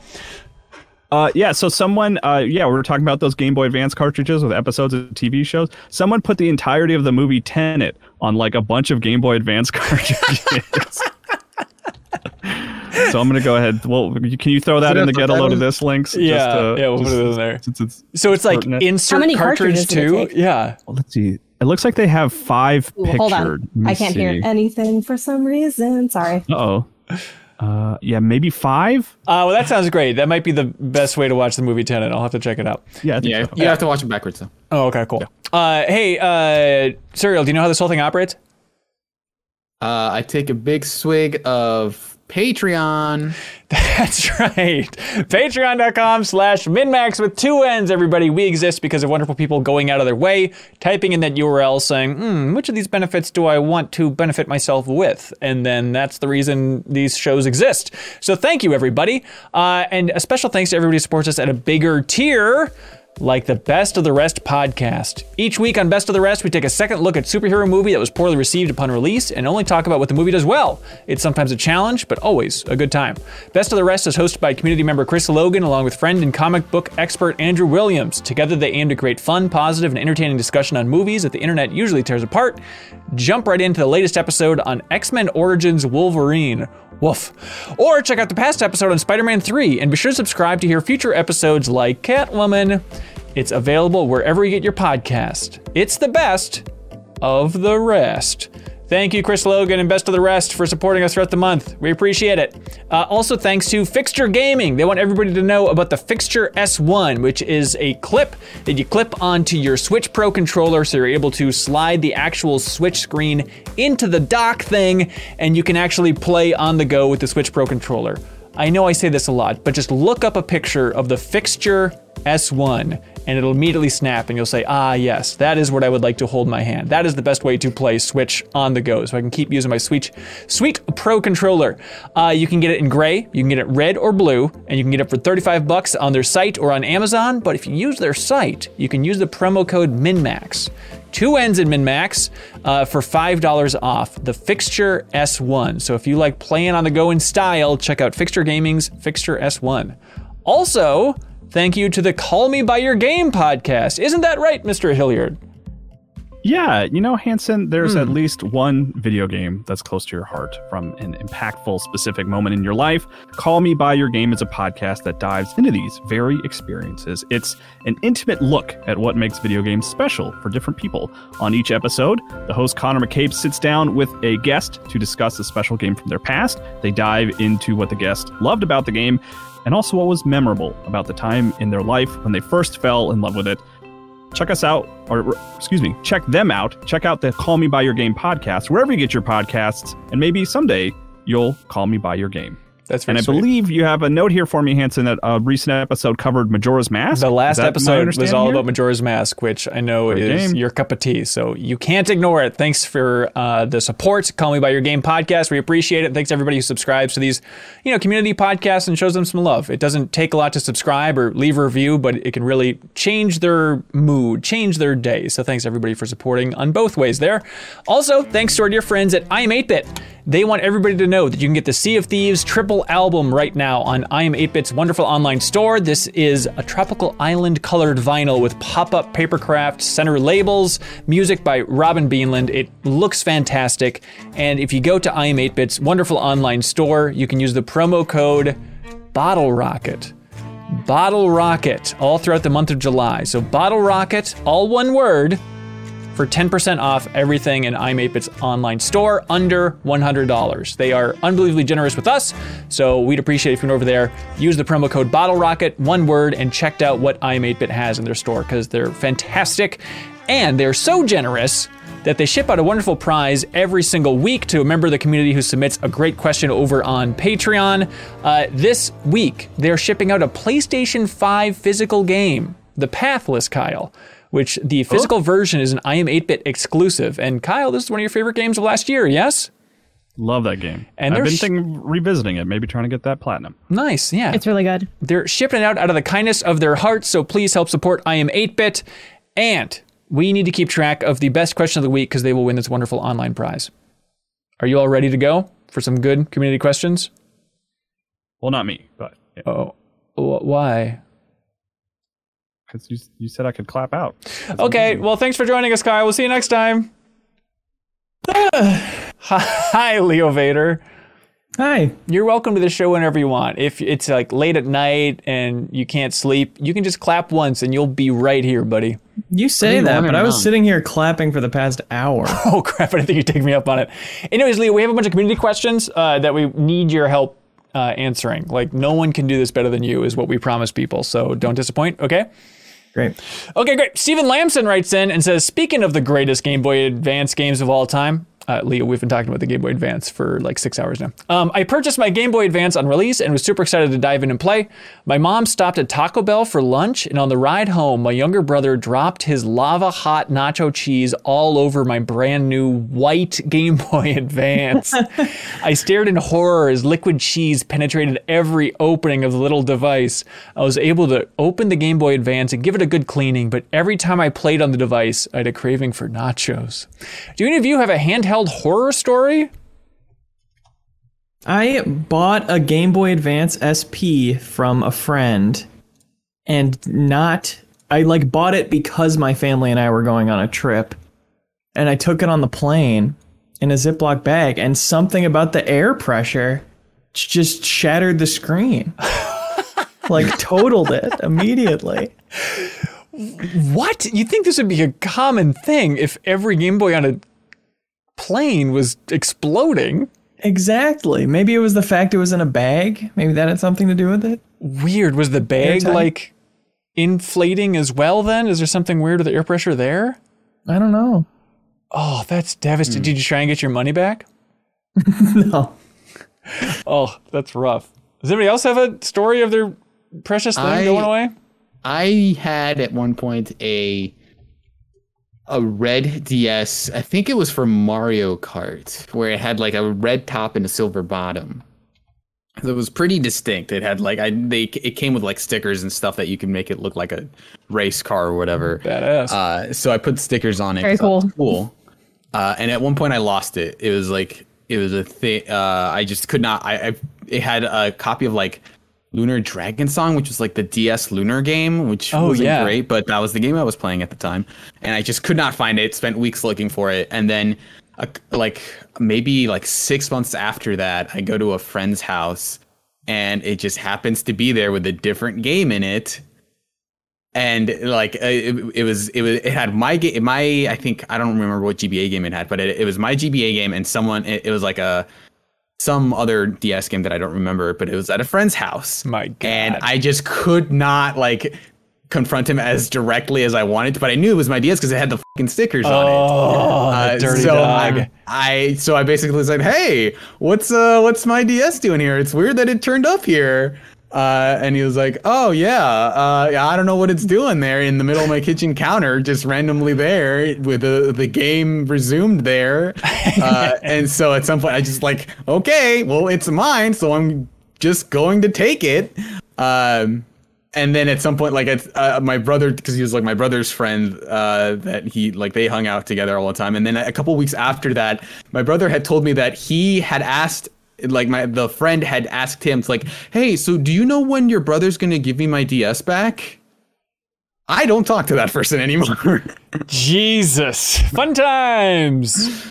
By the way, Leo, I tried Googling Game Boy Advance Explode Plane, and it's more positive than I expected, but apparently it's all just about this Game Boy Advance game from THQ that's called Games Explosion! With a penguin on the maybe that's cover. what I was thinking of. Yeah, maybe you just were really into Games Explosion. Based on your Google search, I thought it was going to be how to use a Game Boy Advance to blow up a plane. Yeah, I totally thought so too. I was very disappointed. Owen McCarter writes in and says, "Hey, Mini Maxis," I guess that's us. "Do you think the increased power and accessibility of modern handhelds like the Switch and Vita take away some of the novelty and charm that previous handhelds had before?" Yes, it does, Owen. Yes, it does. I think a little bit. I think that because I think that the kind of hypothetical dream of a portable console is that, it's exactly like the console, but you get to take it with you, so it's portable, right? But I think maybe the best games that are portable are the games that take advantage of the size of the screen or the portability for short sessions and stuff. So it almost feels like once you've accomplished that with something like the Vita or the DS to some degree, the first person shooter games on the DS were not great, but it's you can play a PS1 era shooter on your handheld, but it's not great. Or the Uncharted games where it's I guess this is pretty close to an actual Uncharted game, but it's it doesn't have the fidelity that we've come to expect from those games. So it's it feels lesser when those games try to emulate their console brethren versus try to do something original. Yeah, but I do think now in retrospect there is something so cool, and a lot of it I think comes down to kind of what we're talking about with, Link's Awakening or a WarioWare, where seeing these big developers tackle the handheld space was an opportunity for them to get kind of freakier, smaller teams, smaller budgets, and so with that kind of going away, it's a bummer. And it was just fun to see what these technical powerhouse developers were technically capable of squeezing onto a Game Boy, even X on the original Game Boy, where it's that 3D game, it has wild stuff, and it's just fun to see that experimentation. Now it's kind of gone. We should know that I feel like the Switch is maybe there, it is the conclusion of the portable saga of it's just the console where you just take it with you and it's the same, with some minor technical differences, you just take it with you and it's the same game, right? It feels like that's what it's accomplished, but it almost feels less special because then that means there's no room to design those kind of weirdo games unless a company specifically is okay, we're going to make a game that is designed to be portable, but you can still, I guess, play it on your big screen. Yeah, I'm trying to remember. Janet, you're a Switch connoisseur. Have there been games where they've really emphasized or have there been mobile-only games on Switch? Mobile only. That's I feel now I'm hesitating, only? But I think there are games that, only. I hesitate to say only, but there are definitely games that lend itself to being in handheld very explicitly, just based on what you need to use. You need Joy-Con. For instance, there are games that require the Joy-Con that you cannot play on your Switch Lite. So on that sense, there's limitations, but that also becomes awkward because, Cyril mentioned, you're kind of funneling people into one way of playing, but your whole thing is that you can play it anyway. I think of those Mario Party games where you can only play it if you have multiple Switches and things. It's that's such a fun use of the screens. And now I need everyone to have a Switch. And it's just kind of Yeah, I guess in that sense, things are a little bit less creative in terms of being like gimmicky. But I mean, I still feel very limited by the Switch's power in a non-charming way. Yeah. And that's why, like, what do we keep saying? It's on everything except Switch. And that's because it's a handheld. That's like in part because Nintendo consoles have always been like less powerful. They're just sort of doing a different thing. But yeah, still limited. Yeah, I think that's worth remembering. I think in the case of the PlayStation Vita, it blew my mind to be like playing an open world Sly Cooper game on the go. And the idea of that kind of experience being handheld, like that holds, I agree that, you know, limitations breed creativity in a lot of cool ways, but that like the depth of an experience you can have on a more powerful handheld holds more value to me than, you know, the older Pixel stuff. Yeah. Tactical Dreamer writes and says, hey, Min-Maxers, I know Serial will have already talked about Advance Wars, but I want to make sure Intelligent Systems also gets credit for how amazing the two Fire Emblem games and Game Boy Advance are. They didn't see you coming in with that juggernaut there, Serial. And then Tactical Dreamer says, I also want to shout out Dark Deity, which just came out on Steam, and it's very much a direct callback to the Game Boy Advance era Fire Emblem games. Check it out, Fire Emblem fans. Dark Deity. I think it's at like very positive right now on Steam, but have you seen that thing, Serial? I haven't. I'd heard about it, but it seems like something I should check out. There it is. Stephen Woodson writes in and says, hey folks, I'm currently replaying Castlevania Circle of the Moon, and it's delightful. The only tiny knock I have against it, though, is the frame rate can occasionally chug when the screen gets too crowded. But that does have a bit of a charm to it. My question, does the crew ever enjoy when the frame rate drops in old games? Hell yeah. This is a good follow-up. I know. It's weird that these two are This is a next to good, each other. are bad games good? Yeah, type of I think so. line of questioning. I think there's something to this. Like, I immediately think of it's a sign of mission accomplished because I always see it as like my remote mines in Perfect Dark have all been detonated and now the N64 is when it's like 4-player split screen. Like when you're getting down to the single frames per second, you know you're going to have some kills because the entire map is lit into fire now. Yeah, you associate it with I'm doing something I'm not supposed to. In Right. that sense, it's fun. Like Crackdown keys to the city mode, spawning 1,000 explosive barrels and shooting them all off at once. Yeah, Yeah. I see the charm of that. Yeah, there were definitely moments like Metal Slug even where it's like that is a pretty linear run and gun shooter, but it feels like, oh, when the screen is slowing down, that means there's so much going on. Like you are in it. Like it is serious. The frame rate can't even handle how much action is going on the screen. Yeah, which is But those were always the like, okay, I have to be prepared because like one, I could die at any moment because the screen is really slow. But this is the game telling me it's like things are really intense right now. Yeah. Do you think we will see a major game released like on the PlayStation 5 where it really chugs? Like charmingly hope chugs. You hope not. God, I hope we're past that. It's cute. It's a fun novelty, but cute. come on.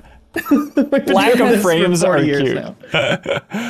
Yeah, I mean, I guess if Ratchet and Clank by the end, if that wasn't slowing it down at all, when it was at 60, like, I don't know, man. But John Ford writes in, the famous filmmaker, I presume, and they say, game! Thank you, John. Xbox tells you the rarity of achievements as a percentage of players and also has easy achievements just for making progress in a game. So, using that, we can tell of Xbox players who started a game, what percentage finished different parts of games. So, for the following games, guess the percentage of Xbox players who followed up to play the DLC/expansion. Okay, so try and guess the number of people, Xbox players, who played the expansion. Assassin's Creed Valhalla. What percentage of players on Xbox played Wrath of the Druids? Leo, since you're Wrath of the Druids fan number 1, what's that number? 25%. Okay, Suriel. 15%. Okay, Janet. 21%. Suriel takes it. The correct answer is 4%. Wow. Yeah, man. I knew, okay, I feel like I should have gone really low, but then I was like, I felt like maybe people bought it and just at least like, you know, like literally started it. Yeah. But, okay. Okay, I'm trying to double check the wording here. Yeah, whoever followed up to play. So it must be just when you jump in there and play it. Okay. Outer Worlds. There's the first DLC is called Peril on Gorgon. Janet, give me that number. 12%. Okay. Suriel. 2%. Okay. Leo. 16%. Suriel, pessimistic Suriel wins. That is 1.4% for Paralon Gorgon. And Why did they make it? And But you know what? Well, are there more? Are there well, I more? was going to say, currently also Murder on Eridanos, the second DLC, is sitting at 0.7%. That's people wild. jumping But into it does track in the sense that, like, you know, again, I have a guides background, like having done guides for IGN, and we almost never do DLC guides because no one looks them up because no one plays them. Yeah. So Yep. I am still kind of shocked because I feel like, but then again, it is another purchase, but we buy things we don't play all the time, like as gamers. So I figured at least people would have bought it. So I am a little bit shocked, but I'm not like completely taken aback because no one plays it, and no one's playing it because no one's looking up game help. Yep. So Interesting. I really hadn't thought about it, but yeah, like, what is that value for them of it's this much cheaper to not make a new game, to just make a new chapter for this established thing, that it's worth it even if less than 1/100th of our players play it. Yeah, I guess so. Okay. Skyrim. The Dragonborn DLC for Skyrim. Leo? Gotta be more. Okay, what are you going with? 10%. Okay, everyone's learning. Suriel? I'm gonna go wild and say 17%. Okay. Janet? 7%. Suriel sweeping the board with 22% for Dragonborn's Wow. DLC. Nice. Wow. Okay. Control. The Alan Wake DLC for Control. The AWE. Janet? 1%. Okay. Suriel? 10%. This is them firing with everything they got. This is Alan Wake. Finally, crossing worlds. Leo? Well, I would have guessed definitely you had told me that earlier. I didn't think about crossing worlds. 14%. Janet with 2.5% is the winner. Way to go. Thank you so Because much. I didn't play it, and I love Control. But I ain't dipping into that DLC. Yeah, I so rarely jump into DLC. Even like the Yuffie DLC for Final Fantasy VII, it felt like such an anomaly. It's like, oh yeah, that's right. I'm just not used to playing DLC. It always just feels so tangential. I'm just not going to keep it downloaded long enough till the DLC comes out, and then I'm not going to re-download it just for some DLC. Yeah. We're spoiled little baby boys. Jake Zielsdorf writes in and asks, do you ever miss the monoculture when you could assume most people consume the same media as you? Jake Zielsdorf, I don't know if you were alive in like the 40s or 70s, but I feel like already in our childhood, the idea of this monoculture was pretty fractured, right? Back in my day, you had one book, and it was the Bible, and everyone read it. Do you I feel skimmed it, but- Do you feel like we had the monoculture at any point in our lives? I think the closest is when you're a kid and you just have, because there wasn't like Netflix when we were kids. So you had like you had a lot of like, the idea of what kids media was very small. While today it's like kids media could just be like a YouTube channel about like making planes or something, like whatever. Yeah. That's the closest where it's like, oh, a lot of kids are also watching Dragon Ball Z, or that was it. I do like Dragon I Ball don't Z is miss the it. monoculture. Yeah, you're right. Yeah, I don't know if I miss it too much. It's still weird to me, like when stuff pops up and becomes like a default. Like, Bo Burnham's Inside is a good example of like, yeah, I know it's on Netflix and seemingly everybody has Netflix, but it's just wild that I feel like, well, it's just assumed everybody in our wheelhouse will have watched this. But I think if I went back home and brought up Bo Burnham's Inside, I'd be hit with a rake across the head. Like, I just don't know. Like, is it just like this Twitter bubble where it's exactly that wheelhouse, so it's tough for us to avoid, but the idea of calling it monoculture is absurd? Yeah, I don't know that I miss it. I guess I was always like that kid who was like, all my friends were into wrestling and I was just really into anime, so I just never, like, it never felt like, oh, I'm totally in the in crowd, and it was cool. It was like rare to find like the one or two people in my class that were into gaming and stuff, and so like it was like us talking about video games and everybody else was like, like talking about wrestling and other like TV shows and stuff. Like The Simpsons was maybe the closest thing that we had of like, Right. everybody's into Simpsons, right? Like, And maybe Dragon Ball. I think Dragon Ball was maybe the other thing that's like even there were people who were like, whatever, that's dumb and for kids, but it's like they acknowledge that it exists and it's real instead of like, what is that? What, like, no one's ever heard of that. A lot of it had to do with the silk shirts that people wore. Yeah. But like, I think that was maybe the closest. But now I feel way better because like, even, no matter what obscure interest you have, it's like there's probably a forum or a place to discuss it, right? Yeah. So it feels like you can make that home that people had with the monoculture out of anything. Yeah, it always, I mean, it's the classic example, which you go back and look at viewership for like a failing TV show in the 70s, and it's like, we only had 72 million viewers every night. Just nonsense like that. Just makes no sense. Aaron T writes in and says, hello, cohorts. Happy birthday, Aaron T. Let's get to the tough, hard-hitting questions. What is more important in a video game? Toilets you can interact with, or instruments you can interact with? Toilets. I think instruments. Well, toilets implies Not a bladder toilets. meter. No, I disagree. You don't need. Who says you need to pee in the toilet to flush it? You just flush for fun. Yeah, flushing for fun right. is a big thing. I mean, Because in Oh, so we're Bioshock, talking you about can flush just the walking up and toilets. hitting the flusher, not Yes, actually. if I can't flush a toilet, the guitar on the wall, like I can't play that in real life. It's fine. Not being able to go up and flush a toilet. Why do we even have installs here? What are we feel doing like- here? I feel like, I don't know, if I'm walking around and if I'm in someone else's place, right? I don't like look at their toilet and think, I really want to flush that. Versus like if I see a guitar on the table or something, I might like casually just like, okay, pluck pee it. in to it? see if, Pluck it.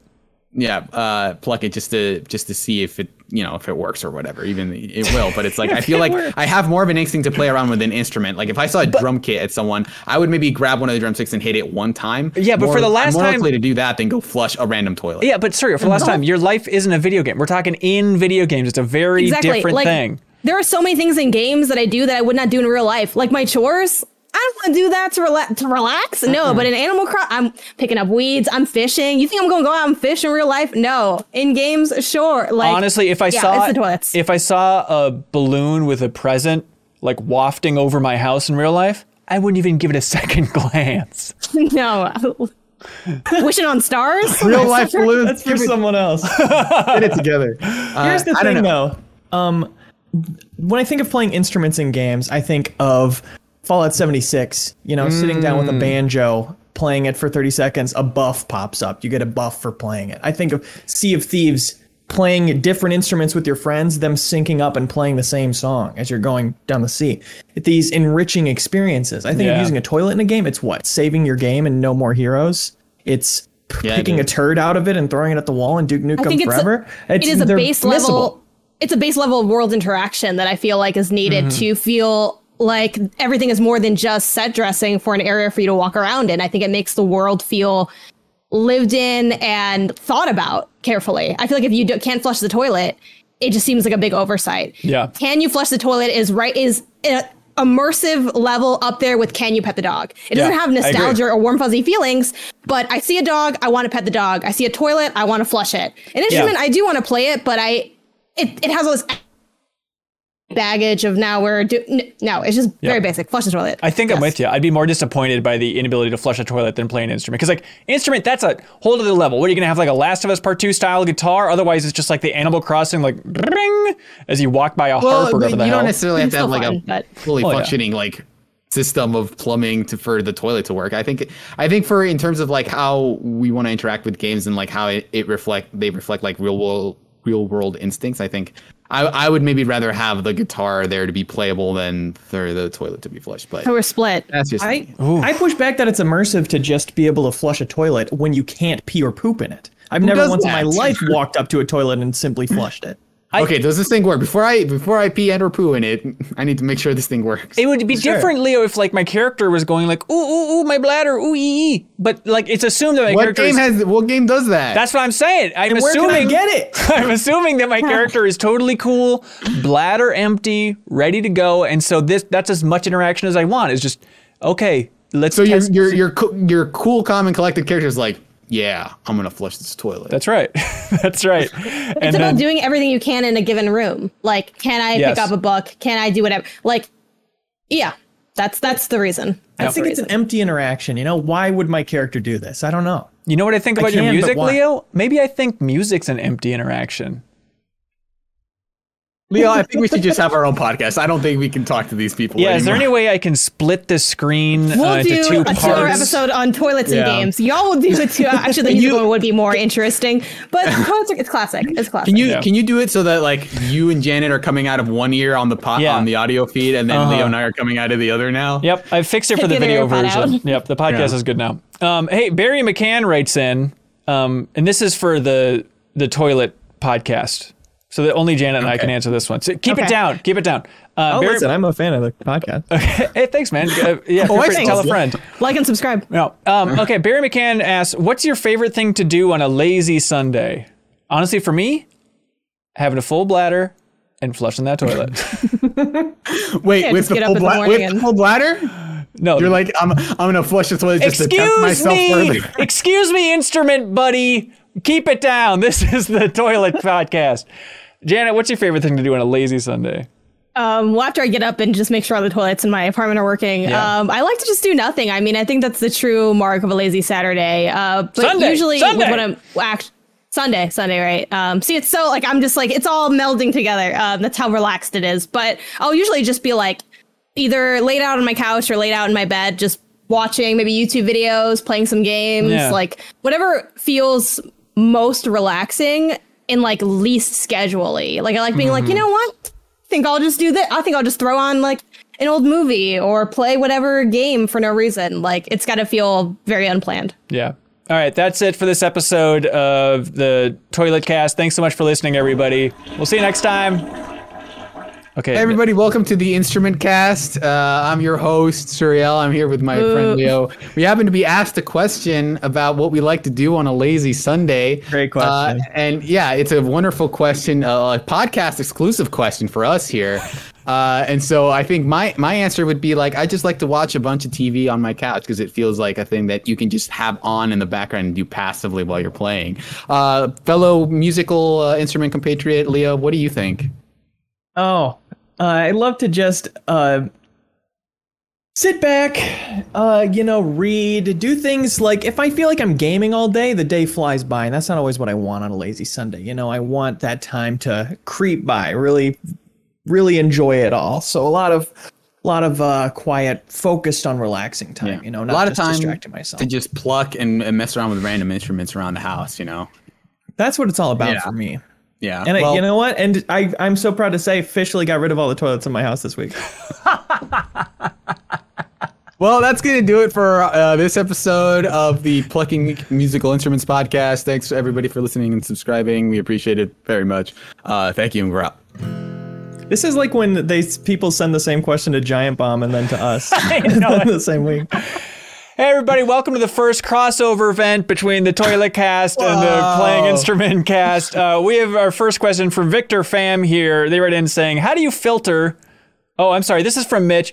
I'm sorry. I botched our crossover event. Mitch writes in and says, hello, crew. Is it a strange feeling knowing you have a following and fans, but are otherwise normal people who aren't rich and famous in the traditional celebrity mold? This is for everyone just to get really up in their heads for a bit. Follow up. Have you ever been recognized in public? If so, how often and how have the interactions went? Thank you for reminding us that we don't have fame and fortune. Right. Always how I like to start my afternoon. All this work, none of the real clout. But yeah, I've had some public interactions with people. I've had two notable ones. One was at E3 2019, and it was at like the Indie Mix event, and it was just like a fan who was like, hey, like I don't know if they said they followed me on Twitter or how they approached me, but they asked to take a photo with me, and I did, and then they were like, great, yay. And I was like, oh, yeah, thanks. And it was, really nice and positive.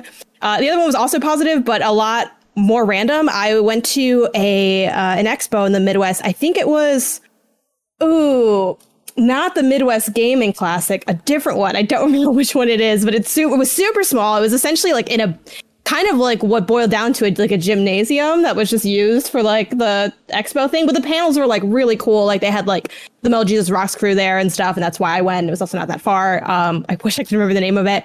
And someone recognized me. And what's crazy about that one is this is pre-IGN. free Wow. any of anything. I had a YouTube channel of probably like maybe 100 subscribers. What? I had a Twitter following of like 900. And someone was like, "Hey, are you Game Onasis?" And I was like, "Yeah." Like, you know, when we just talked, like, "Oh, I watch your YouTube or whatever," and then they just wanted to say Jesus. hello. That's crazy. And yeah, it was really wild. I was shocked. That was the first time I was ever recognized.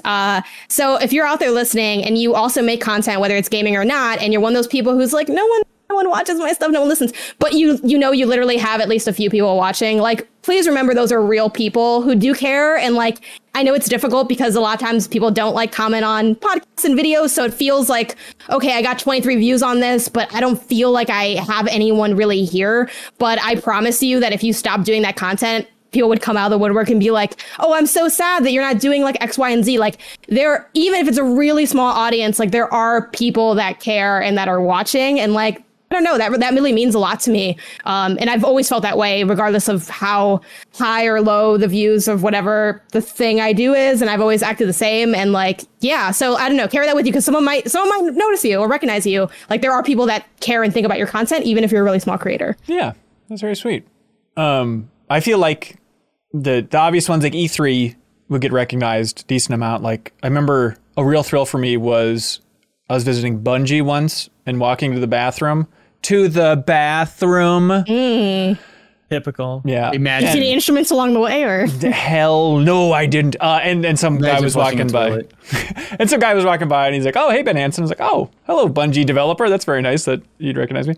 But it's happened like, okay, tell me if this counts. One time I was at a bar with Dan Reichert in Minneapolis, and somebody came up and recognized Dan Reichert and then pivoted and was like, "Oh, and you're Ben Hansen, right?" I was like, that's like half. I don't know if they would have come up to me by myself, but I've had, It counts because I knew who you were. I guess so, but I've had two. It doesn't count if they ask, "Can you take a photo of me and Dan?" And they Right. like don't know who you are. Right.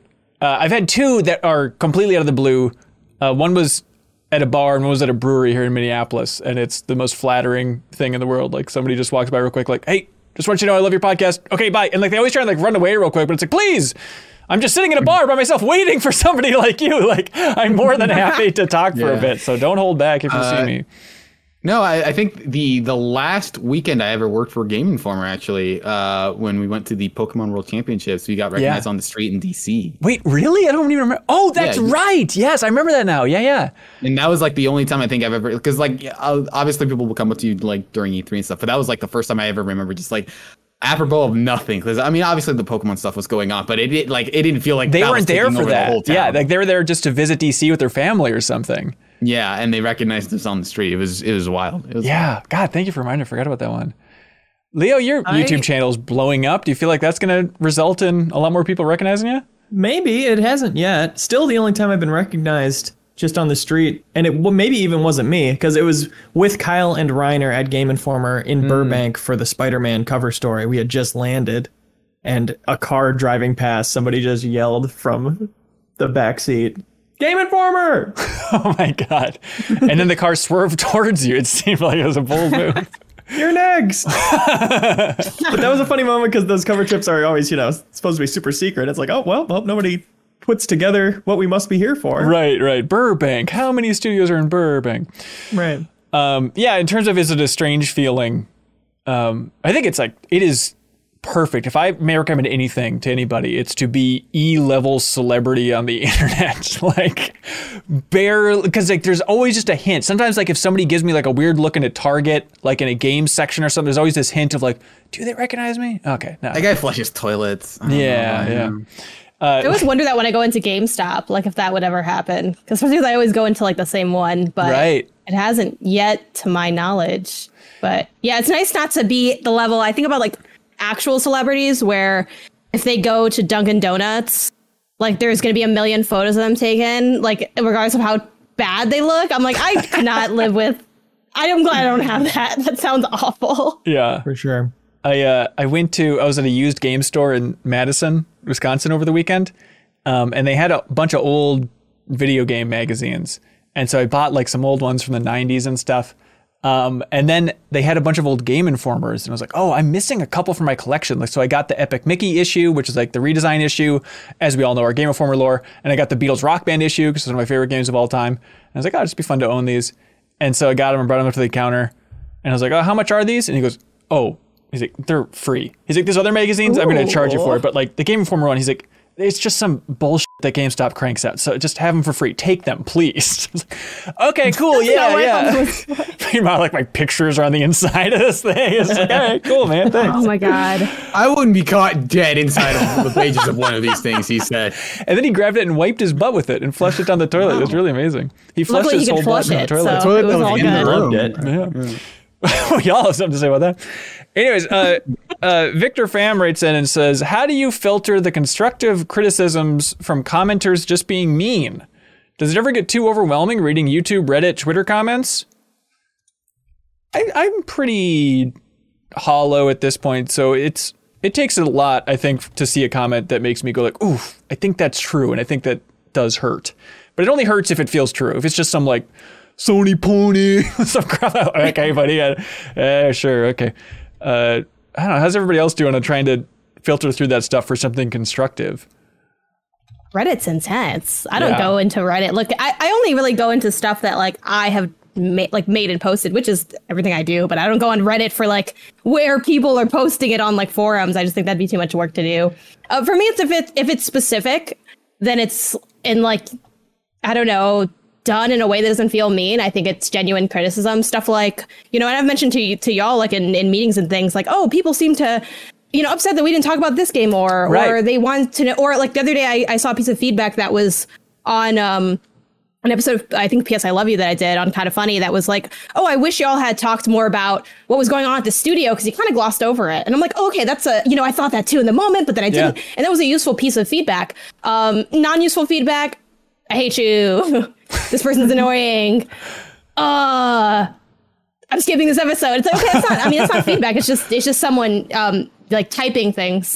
Like that's not anything. So that's basically the difference between the two. So yeah. Yeah. It's a nice reminder though that we exist as people and we're going to read, a lot of us are going to read these comments. It's like, I know it's the lamest, most obvious thing on the internet to be like, hey, wait a minute, that hurts. But like, it still blows my mind that like, you're aware you're typing this in public, right? And you're aware that you're an asshole right now, right? Really, what's wild about that too, because like I think I'm one of the more like hard response people. Like I do try to respond to like a lot of people, and I'll like go in every week. And if you've commented, you've probably seen my name at least in there.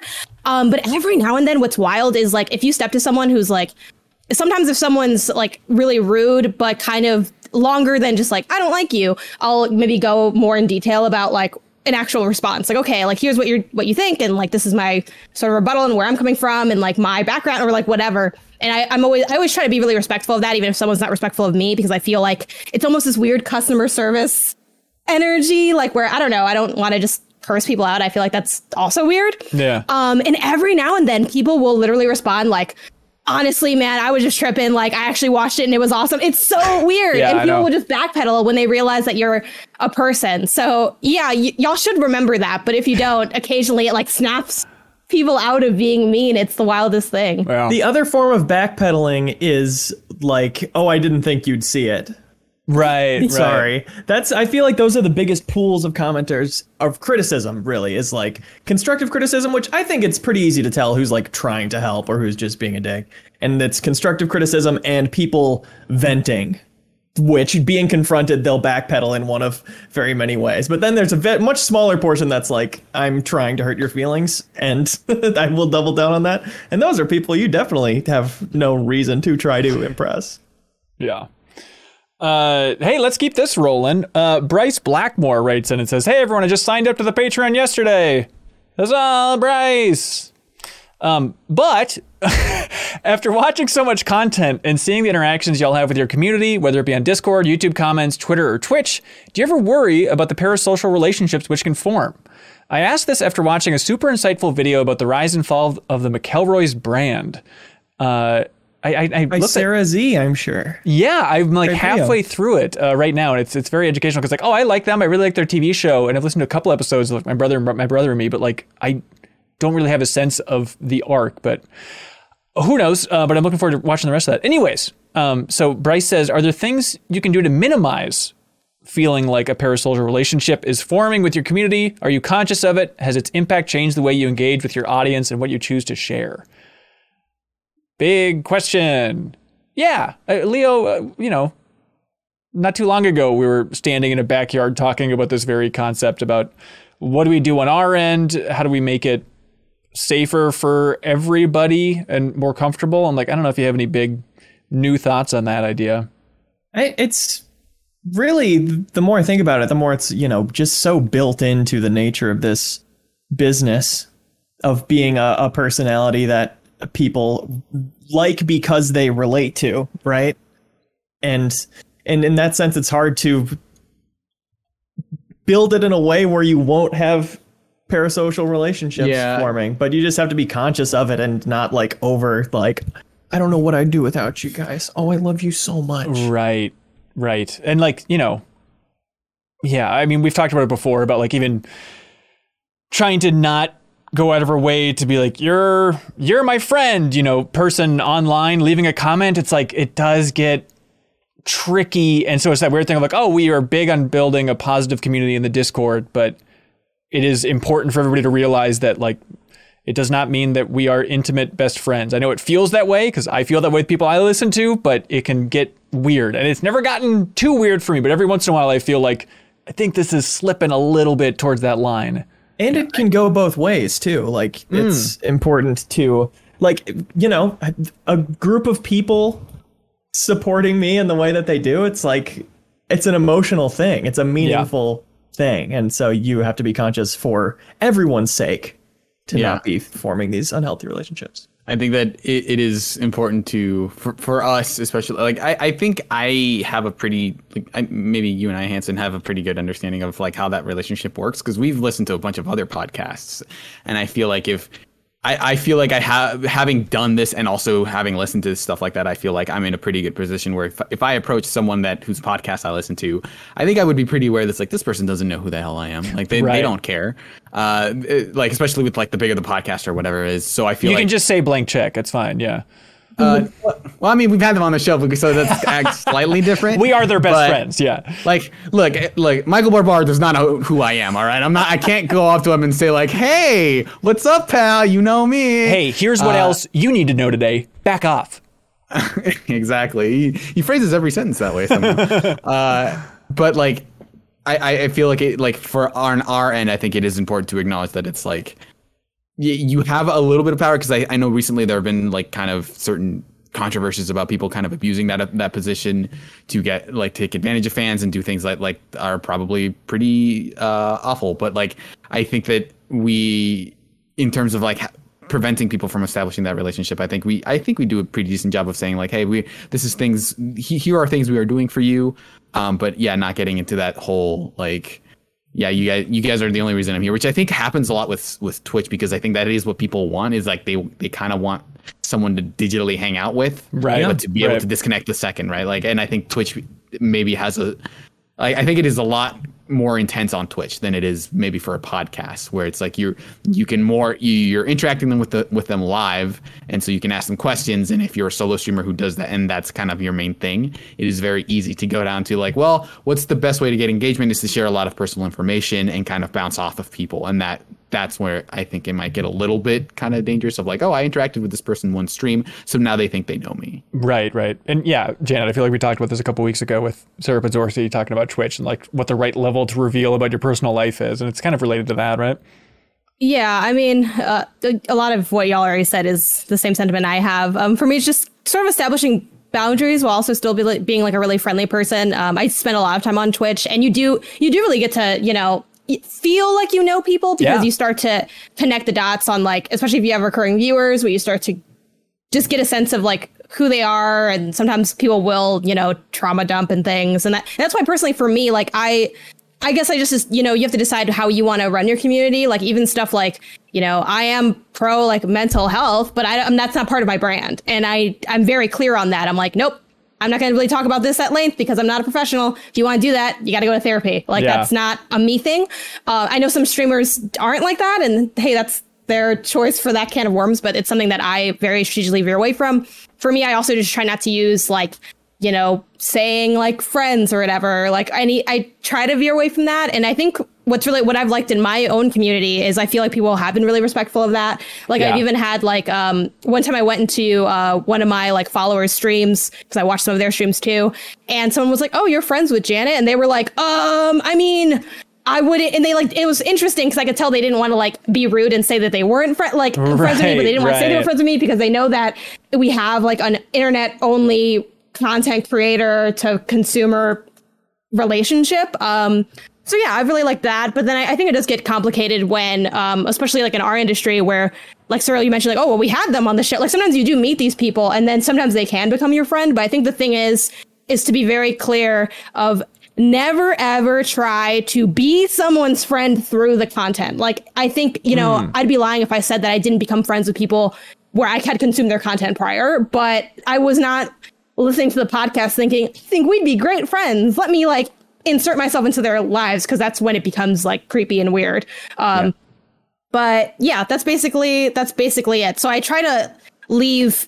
I guess one thing I do is I'm a lot like more, I guess, nitpicky about when someone would ever cross over that line for me. And it would take so much more than like having a non-internet relationship where you can casually meet someone and then they're your friend. But on the internet, like my barrier to entry into actually being someone I consider a friend is so much higher because of that. And then there's the other layer of like being a woman. And there are always people who will be like, the amount of times that like people have been like, oh, I'm sad she has a boyfriend. I'm like, I don't really want to read that when I'm like doing the news. Like, that's super weird. And that's something that almost ever happens to like men, despite how like, traditionally attractive or whatever they may be. That's something that like, I don't know. I push back on that. And I think my community pushes back on that. And I'm very like, I don't know. You can't prevent everything. There's always an inherent danger. But I think drawing those lines and really being firm on it on both ends is good for everyone being safe and having a fun relationship with content. Yeah. Having fun with the community, is paramount. And that idea of the friendships within that's where it gets murky. But yeah, it's a weird fine line that I'm sure everyone's trying to navigate in their own way. Okay, let's keep descending into this dark rabbit hole. Solo submits a comment on Patreon and asks, if you were an NPC in a Nintendo game, what would you say? Try jumping. What's that? Try jumping. Okay, good. Yeah. Could you do that as like a Nintendo NPC voice, though? I feel like it'd be better. Oh, and then it's like text. Wouldn't be okay. voice acted. Oh, interesting. Okay, all right. But yeah, it's actually something that one of my community members, Eddie, aka Played Forward, is also a mod for me. His troll comment to me is always try jumping, even if the game like doesn't have jumping in it. So that's good. why That's good. My That's NPC good. phrase. I think I'd be just a nice generic. Look out! Yeah, that's just so accurate. Yeah, 3 exclamation you. points. Yeah. Yeah. But no explanation of what I'm talking about, I think is kind of my move. I would make a noise, but I would have a whole line of dialogue. So I would be like, oh, but it like the dialogue would be some explanatory. Did you know that the way you can save in this game is to go and pluck the instrument? Yeah. Okay. I love that. That's cool, man. That's smart. I would be some animal. I'd be a seal. And I would make animal puns and be like, don't forget to seal the deal and stuff. And you'd go like, oh, I bet. Yeah, probably in the original Japanese, that's like a really funny laugh line. But just the translation makes it kind of lame. That's so good. I hope that works for you, Solo. Kyle, I can seal the deal have like red text. And it's like, is that supposed to mean something? Is this part of the puzzle I'm supposed to be solving in this town? Kyle Silva writes in and says, I got a game for y'all. I'm going to name a property that is represented in both in video games and film/TV. You have to guess which version has the better aggregate score. Hope you're ready. All right, Leo, which has a higher aggregate score on Metascore is the metric here. Ratchet & Clank, the 2016 movie, or the 2016 PS4 game, which has a higher score? Wow. The game. Correct. That's 85-29. Great call. Surreal, the toughest one of the evening. King Kong 2006, the movie, versus Peter Jackson's King Kong, the official game of the movie on Xbox 360. Which has the higher score? I'm going to say the movie. The movie by 1 point, 81-80. Wow. And I would argue that should be very much flipped. That 1 point deserves to the game's favor because I don't know how well that movie's aged, but that game still rules. All right, Janet, this is the game you're born to play. Detective Pikachu, the 2019 film versus the 2018 3DS game. The film. The game at 71 Really? What's the Metascore. difference? The movie is 53 apparently. And But one of those is, Wow. the weird thing is that on Metacritic, I think the game score is yellow, but the movie score is green, right? oh, I don't know. That's kind of where my head was at, because I know a lot of people did not vibe with that game, but it's also very much like a kid's game. But then it's like, what does that really mean? Like, is it a kid's game or is it just a bad game? Like, I don't know. Like, It's a little unclear. It was contentious. Metacritic has that weird thing where it's like the baseline to be good to be considered good by Metacritic is higher for games than it is other mediums. Oh, okay. That's weird. Okay. Suriel, The Witcher, Season 1 on Netflix versus a 2007 PC game, The Witcher. I would say I'm going to lean on the game. Smart. That's at 81. Season 1 is 51 on Metascore. And That's Leo. really surprising. Yeah. For the grand finale here. Leo, Napoleon Dynamite, the 2004 movie versus the 2007 DS game, which I did not know existed, and I looked up gameplay. 3 years later? Yeah. It's weird, In man. case you missed it. What took them so long? I'm going to go with the game. Incorrect. The movie's at 64 and the game's at 45. Although they point out that IGN did give the game a 7 out of 10. So hey, way to go, IGN, defending Napoleon Dynamite the game. Thank you, Kyle Silva, for submitting all these wonderful games. What do y'all like for question of the week? The toilet one. I mean, I feel like you gotta go toilet, right? The musical instrument one? Yeah, I think. No, we're talking about the toilet one, actually. No, the toilet one. I guess we'll have to split it, and half of the prize will go to Aaron T, and the other half will go to Aaron T. Congratulations, you get the physical version of the Pathless on PlayStation 5, and also happy birthday. There we go, it all works out. The parasocial relationships one, though, was great, too. I could talk about that topic all day. Yeah. I'm definitely interested in watching the rest of that. I've enjoyed the Macro video. games this week, too. Excellent I always liked games. the game once. Excellent games. Now it's time for something called Get a Load of This. Again. Leo Vader, you got one, dude? Get a load of this. You guys remember when, just like we all remember when we had a monoculture, do you remember when people were sending children through the mail at the dawn of the Postal Service? I do remember that. Yeah, that was fun. That's how I There was was an born. interesting article in Smithsonian Magazine, A Brief History of Children Sent Through the Mail. And it was pretty much in under the first year that you could send large packages, people would send like their babies to go visit their grandparents through the mail. And they would write it up in the newspaper as like this cute thing that happened, but it happened a good few times. But yeah, less than a year, they made it illegal. Made it specifically my illegal. God. But the article says the reason was that people that was the level of trust people had for their postal workers back then. And like, they weren't doing it randomly. They were like, I will trust our local postal workers to do this, to take care of this child on the train or whatever. That is so insane. Cyril Vasquez.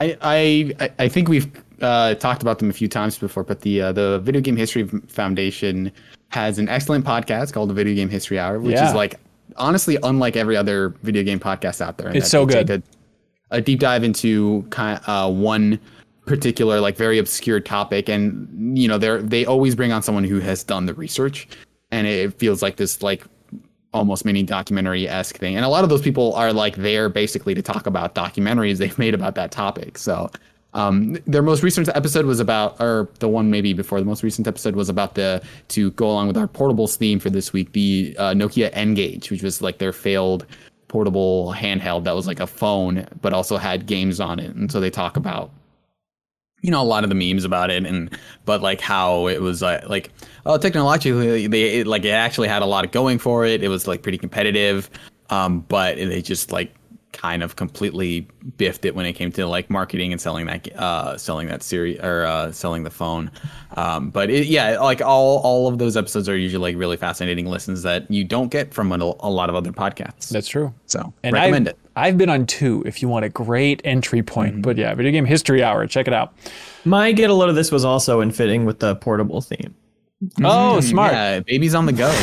Right? Baby Advance. Let's see. Leo, do you want maybe a basic one about etymology or something about corporations? Give me. Yeah, I always go corporation. Yeah, that's you, baby. Hey, corporal guy. Here's the future of Dreams, everybody. On the PlayStation blog, they announced a collaboration between Dreams and Mercedes-Benz, where I'm still a little confused, but they're like building worlds within Dreams that are about envisioning the future with the help of Mercedes-Benz.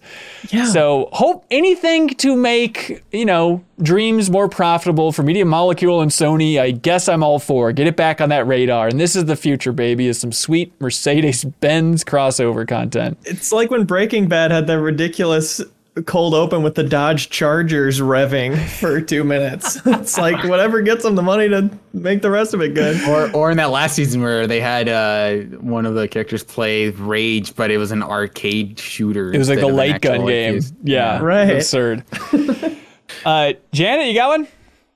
Yeah, get a load of this. Angel City FC, which is going to be a new National Women's Soccer League team that's they're dropping in 2022, so pretty soon. Unveiled their official logo, and they have like their official ethos of how they designed it and what they want the team to stand for and everything. LA, if the Angel City thing did not tip you off, but I actually wasn't even aware of this team rolling out in just next year. So I'm pretty excited about it as someone that moved to LA not too long ago, though I'm starting to feel like it. Now, God, it's been actually a year. No, I've lived here for a long time, but it's all compressed because of COVID. So I'm excited to have soccer back again in a way that's not extremely dangerous to attend. So yay. And I know soccer is not, as popular to Americans, but it's a lot of fun. So there it is. Check it out. Links below for all this fun stuff, including one from the community posted in the wonderful MinMax Discord.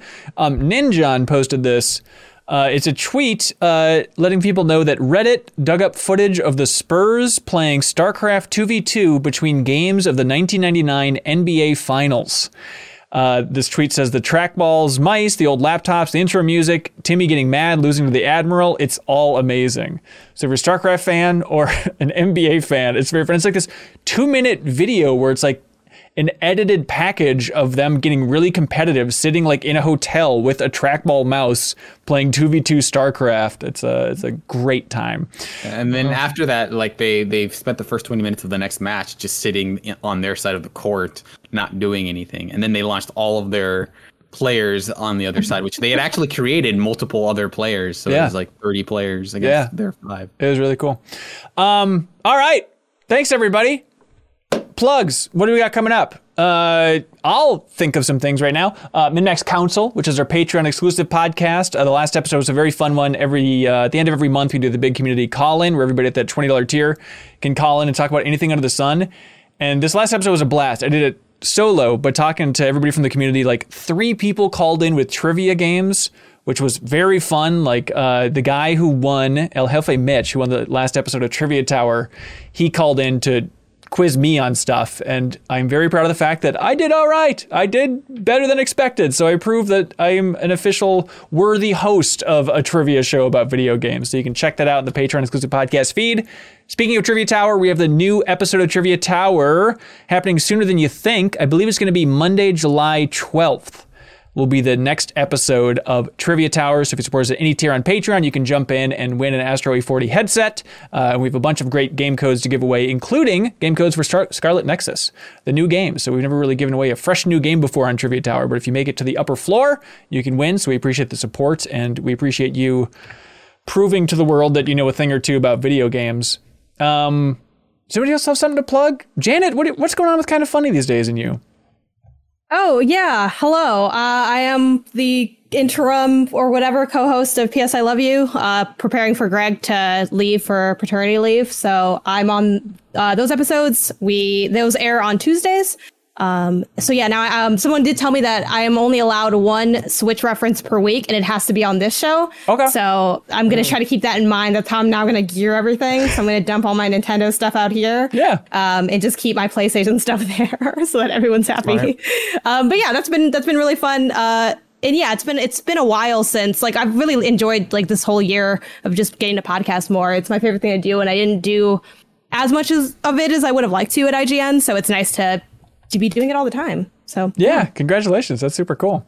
Thanks. Let's see other things. We have a new episode of Better Quest coming up on Thursday, our show with Jeff Cork, which is all about setting personal goals for yourself every single month. So if you want to set a personal goal for yourself in July, you can. You can also jump in the MinnMax Discord if you want to talk about it with the community, put it in a spreadsheet, all that fun stuff. It's an easy way to hold yourself accountable for actually sticking with a goal. So we think it's a system that works pretty well. So thanks everybody for watching Better Quest. It's also available as a podcast in the Patreon exclusive podcast feed. On Tuesday, Leo, we had an interview go up with Mark Dara from BioWare. He left BioWare after being there for 24 years. And he was a little cagey ahead of time about how much he could say about being the executive producer on Anthem and working on Dragon Age for all these years. But he seemed really like an open book. It's an interesting discussion about crunch within BioWare, his takeaways. He talks about a game that was unreleased, but they were building a first-person space sim set in the Mass Effect universe for the Nintendo DS. And it's called Mass Effect Corsair. And so he goes into details about how that would have worked. It was like, it took place in Batarian space, and you're like selling secrets back to the Alliance and stuff. So there's a lot of really interesting stuff in that interview. He talks about what went wrong with Anthem, regrets along the way, his biggest mistakes, all that fun stuff. So you can check that out. Did something go wrong with Anthem? Oh, we'll tell you after the show. But that's on our YouTube channel and then also in the Patreon exclusive podcast feed. So thanks everybody for checking that out. Also, we have a new episode of Crossfade, our music podcast, going live on Friday. Good God, there's a lot of stuff. And I forget the guest's name. I remember it's a very impressive person, but I'm not hip enough to remember the name. Mike Park is going to be on from Asian Man Records. He's a musician himself, and they'll be talking about Alkaline Trio and the Exploding Hearts. You can subscribe to Crossfade on your favorite podcast app to listen to that show. Janet was on an episode, I think it was the last episode, right? Yeah, I think so. Sweet. Anything else we're missing? Any other plugs for people? Oh, we have Max Spoilers for Metroid coming up on Friday. Yep. Leo, how you doing, man? Great, man. Thanks for asking. I'm working on my new personal video, youtube.com/Leo Vader, the perpetual plug. Sweet. There we go. Thanks so much, everybody, for letting us fill you full of plugs. Also, thank you to the Thank You crew, people at that $50 tier over on Patreon. You know who I'm talking about. It is Alex Payne, Fixture Gaming, I Am 8-Bit, Best of the Rest Podcast, Call Me By Your Game Podcast, Mercurico Terreno, Real AF TV, Zachary Pliggy, Mark Zeliga, Beaten Down Brian, Ludwig Roque, Jawar Hello, PrettyGoodPrinting.com, Andrew Ukrowitz. Where are we up to, Leo? It's here. Yeah. Okay. Andrew Vala, John Higby, Yarrow, Richard Smuts, Clint Farley, Spiral in Your Eyes, Prutham Yarlagata, Starkiller, Spider Dan, Purebred number 6, Slick Nick, Steve Bamdad, and Jesse Vitelli, and your name here. Thank you so much for your support, everybody. We appreciate it. Be good. Have fun. Let's go.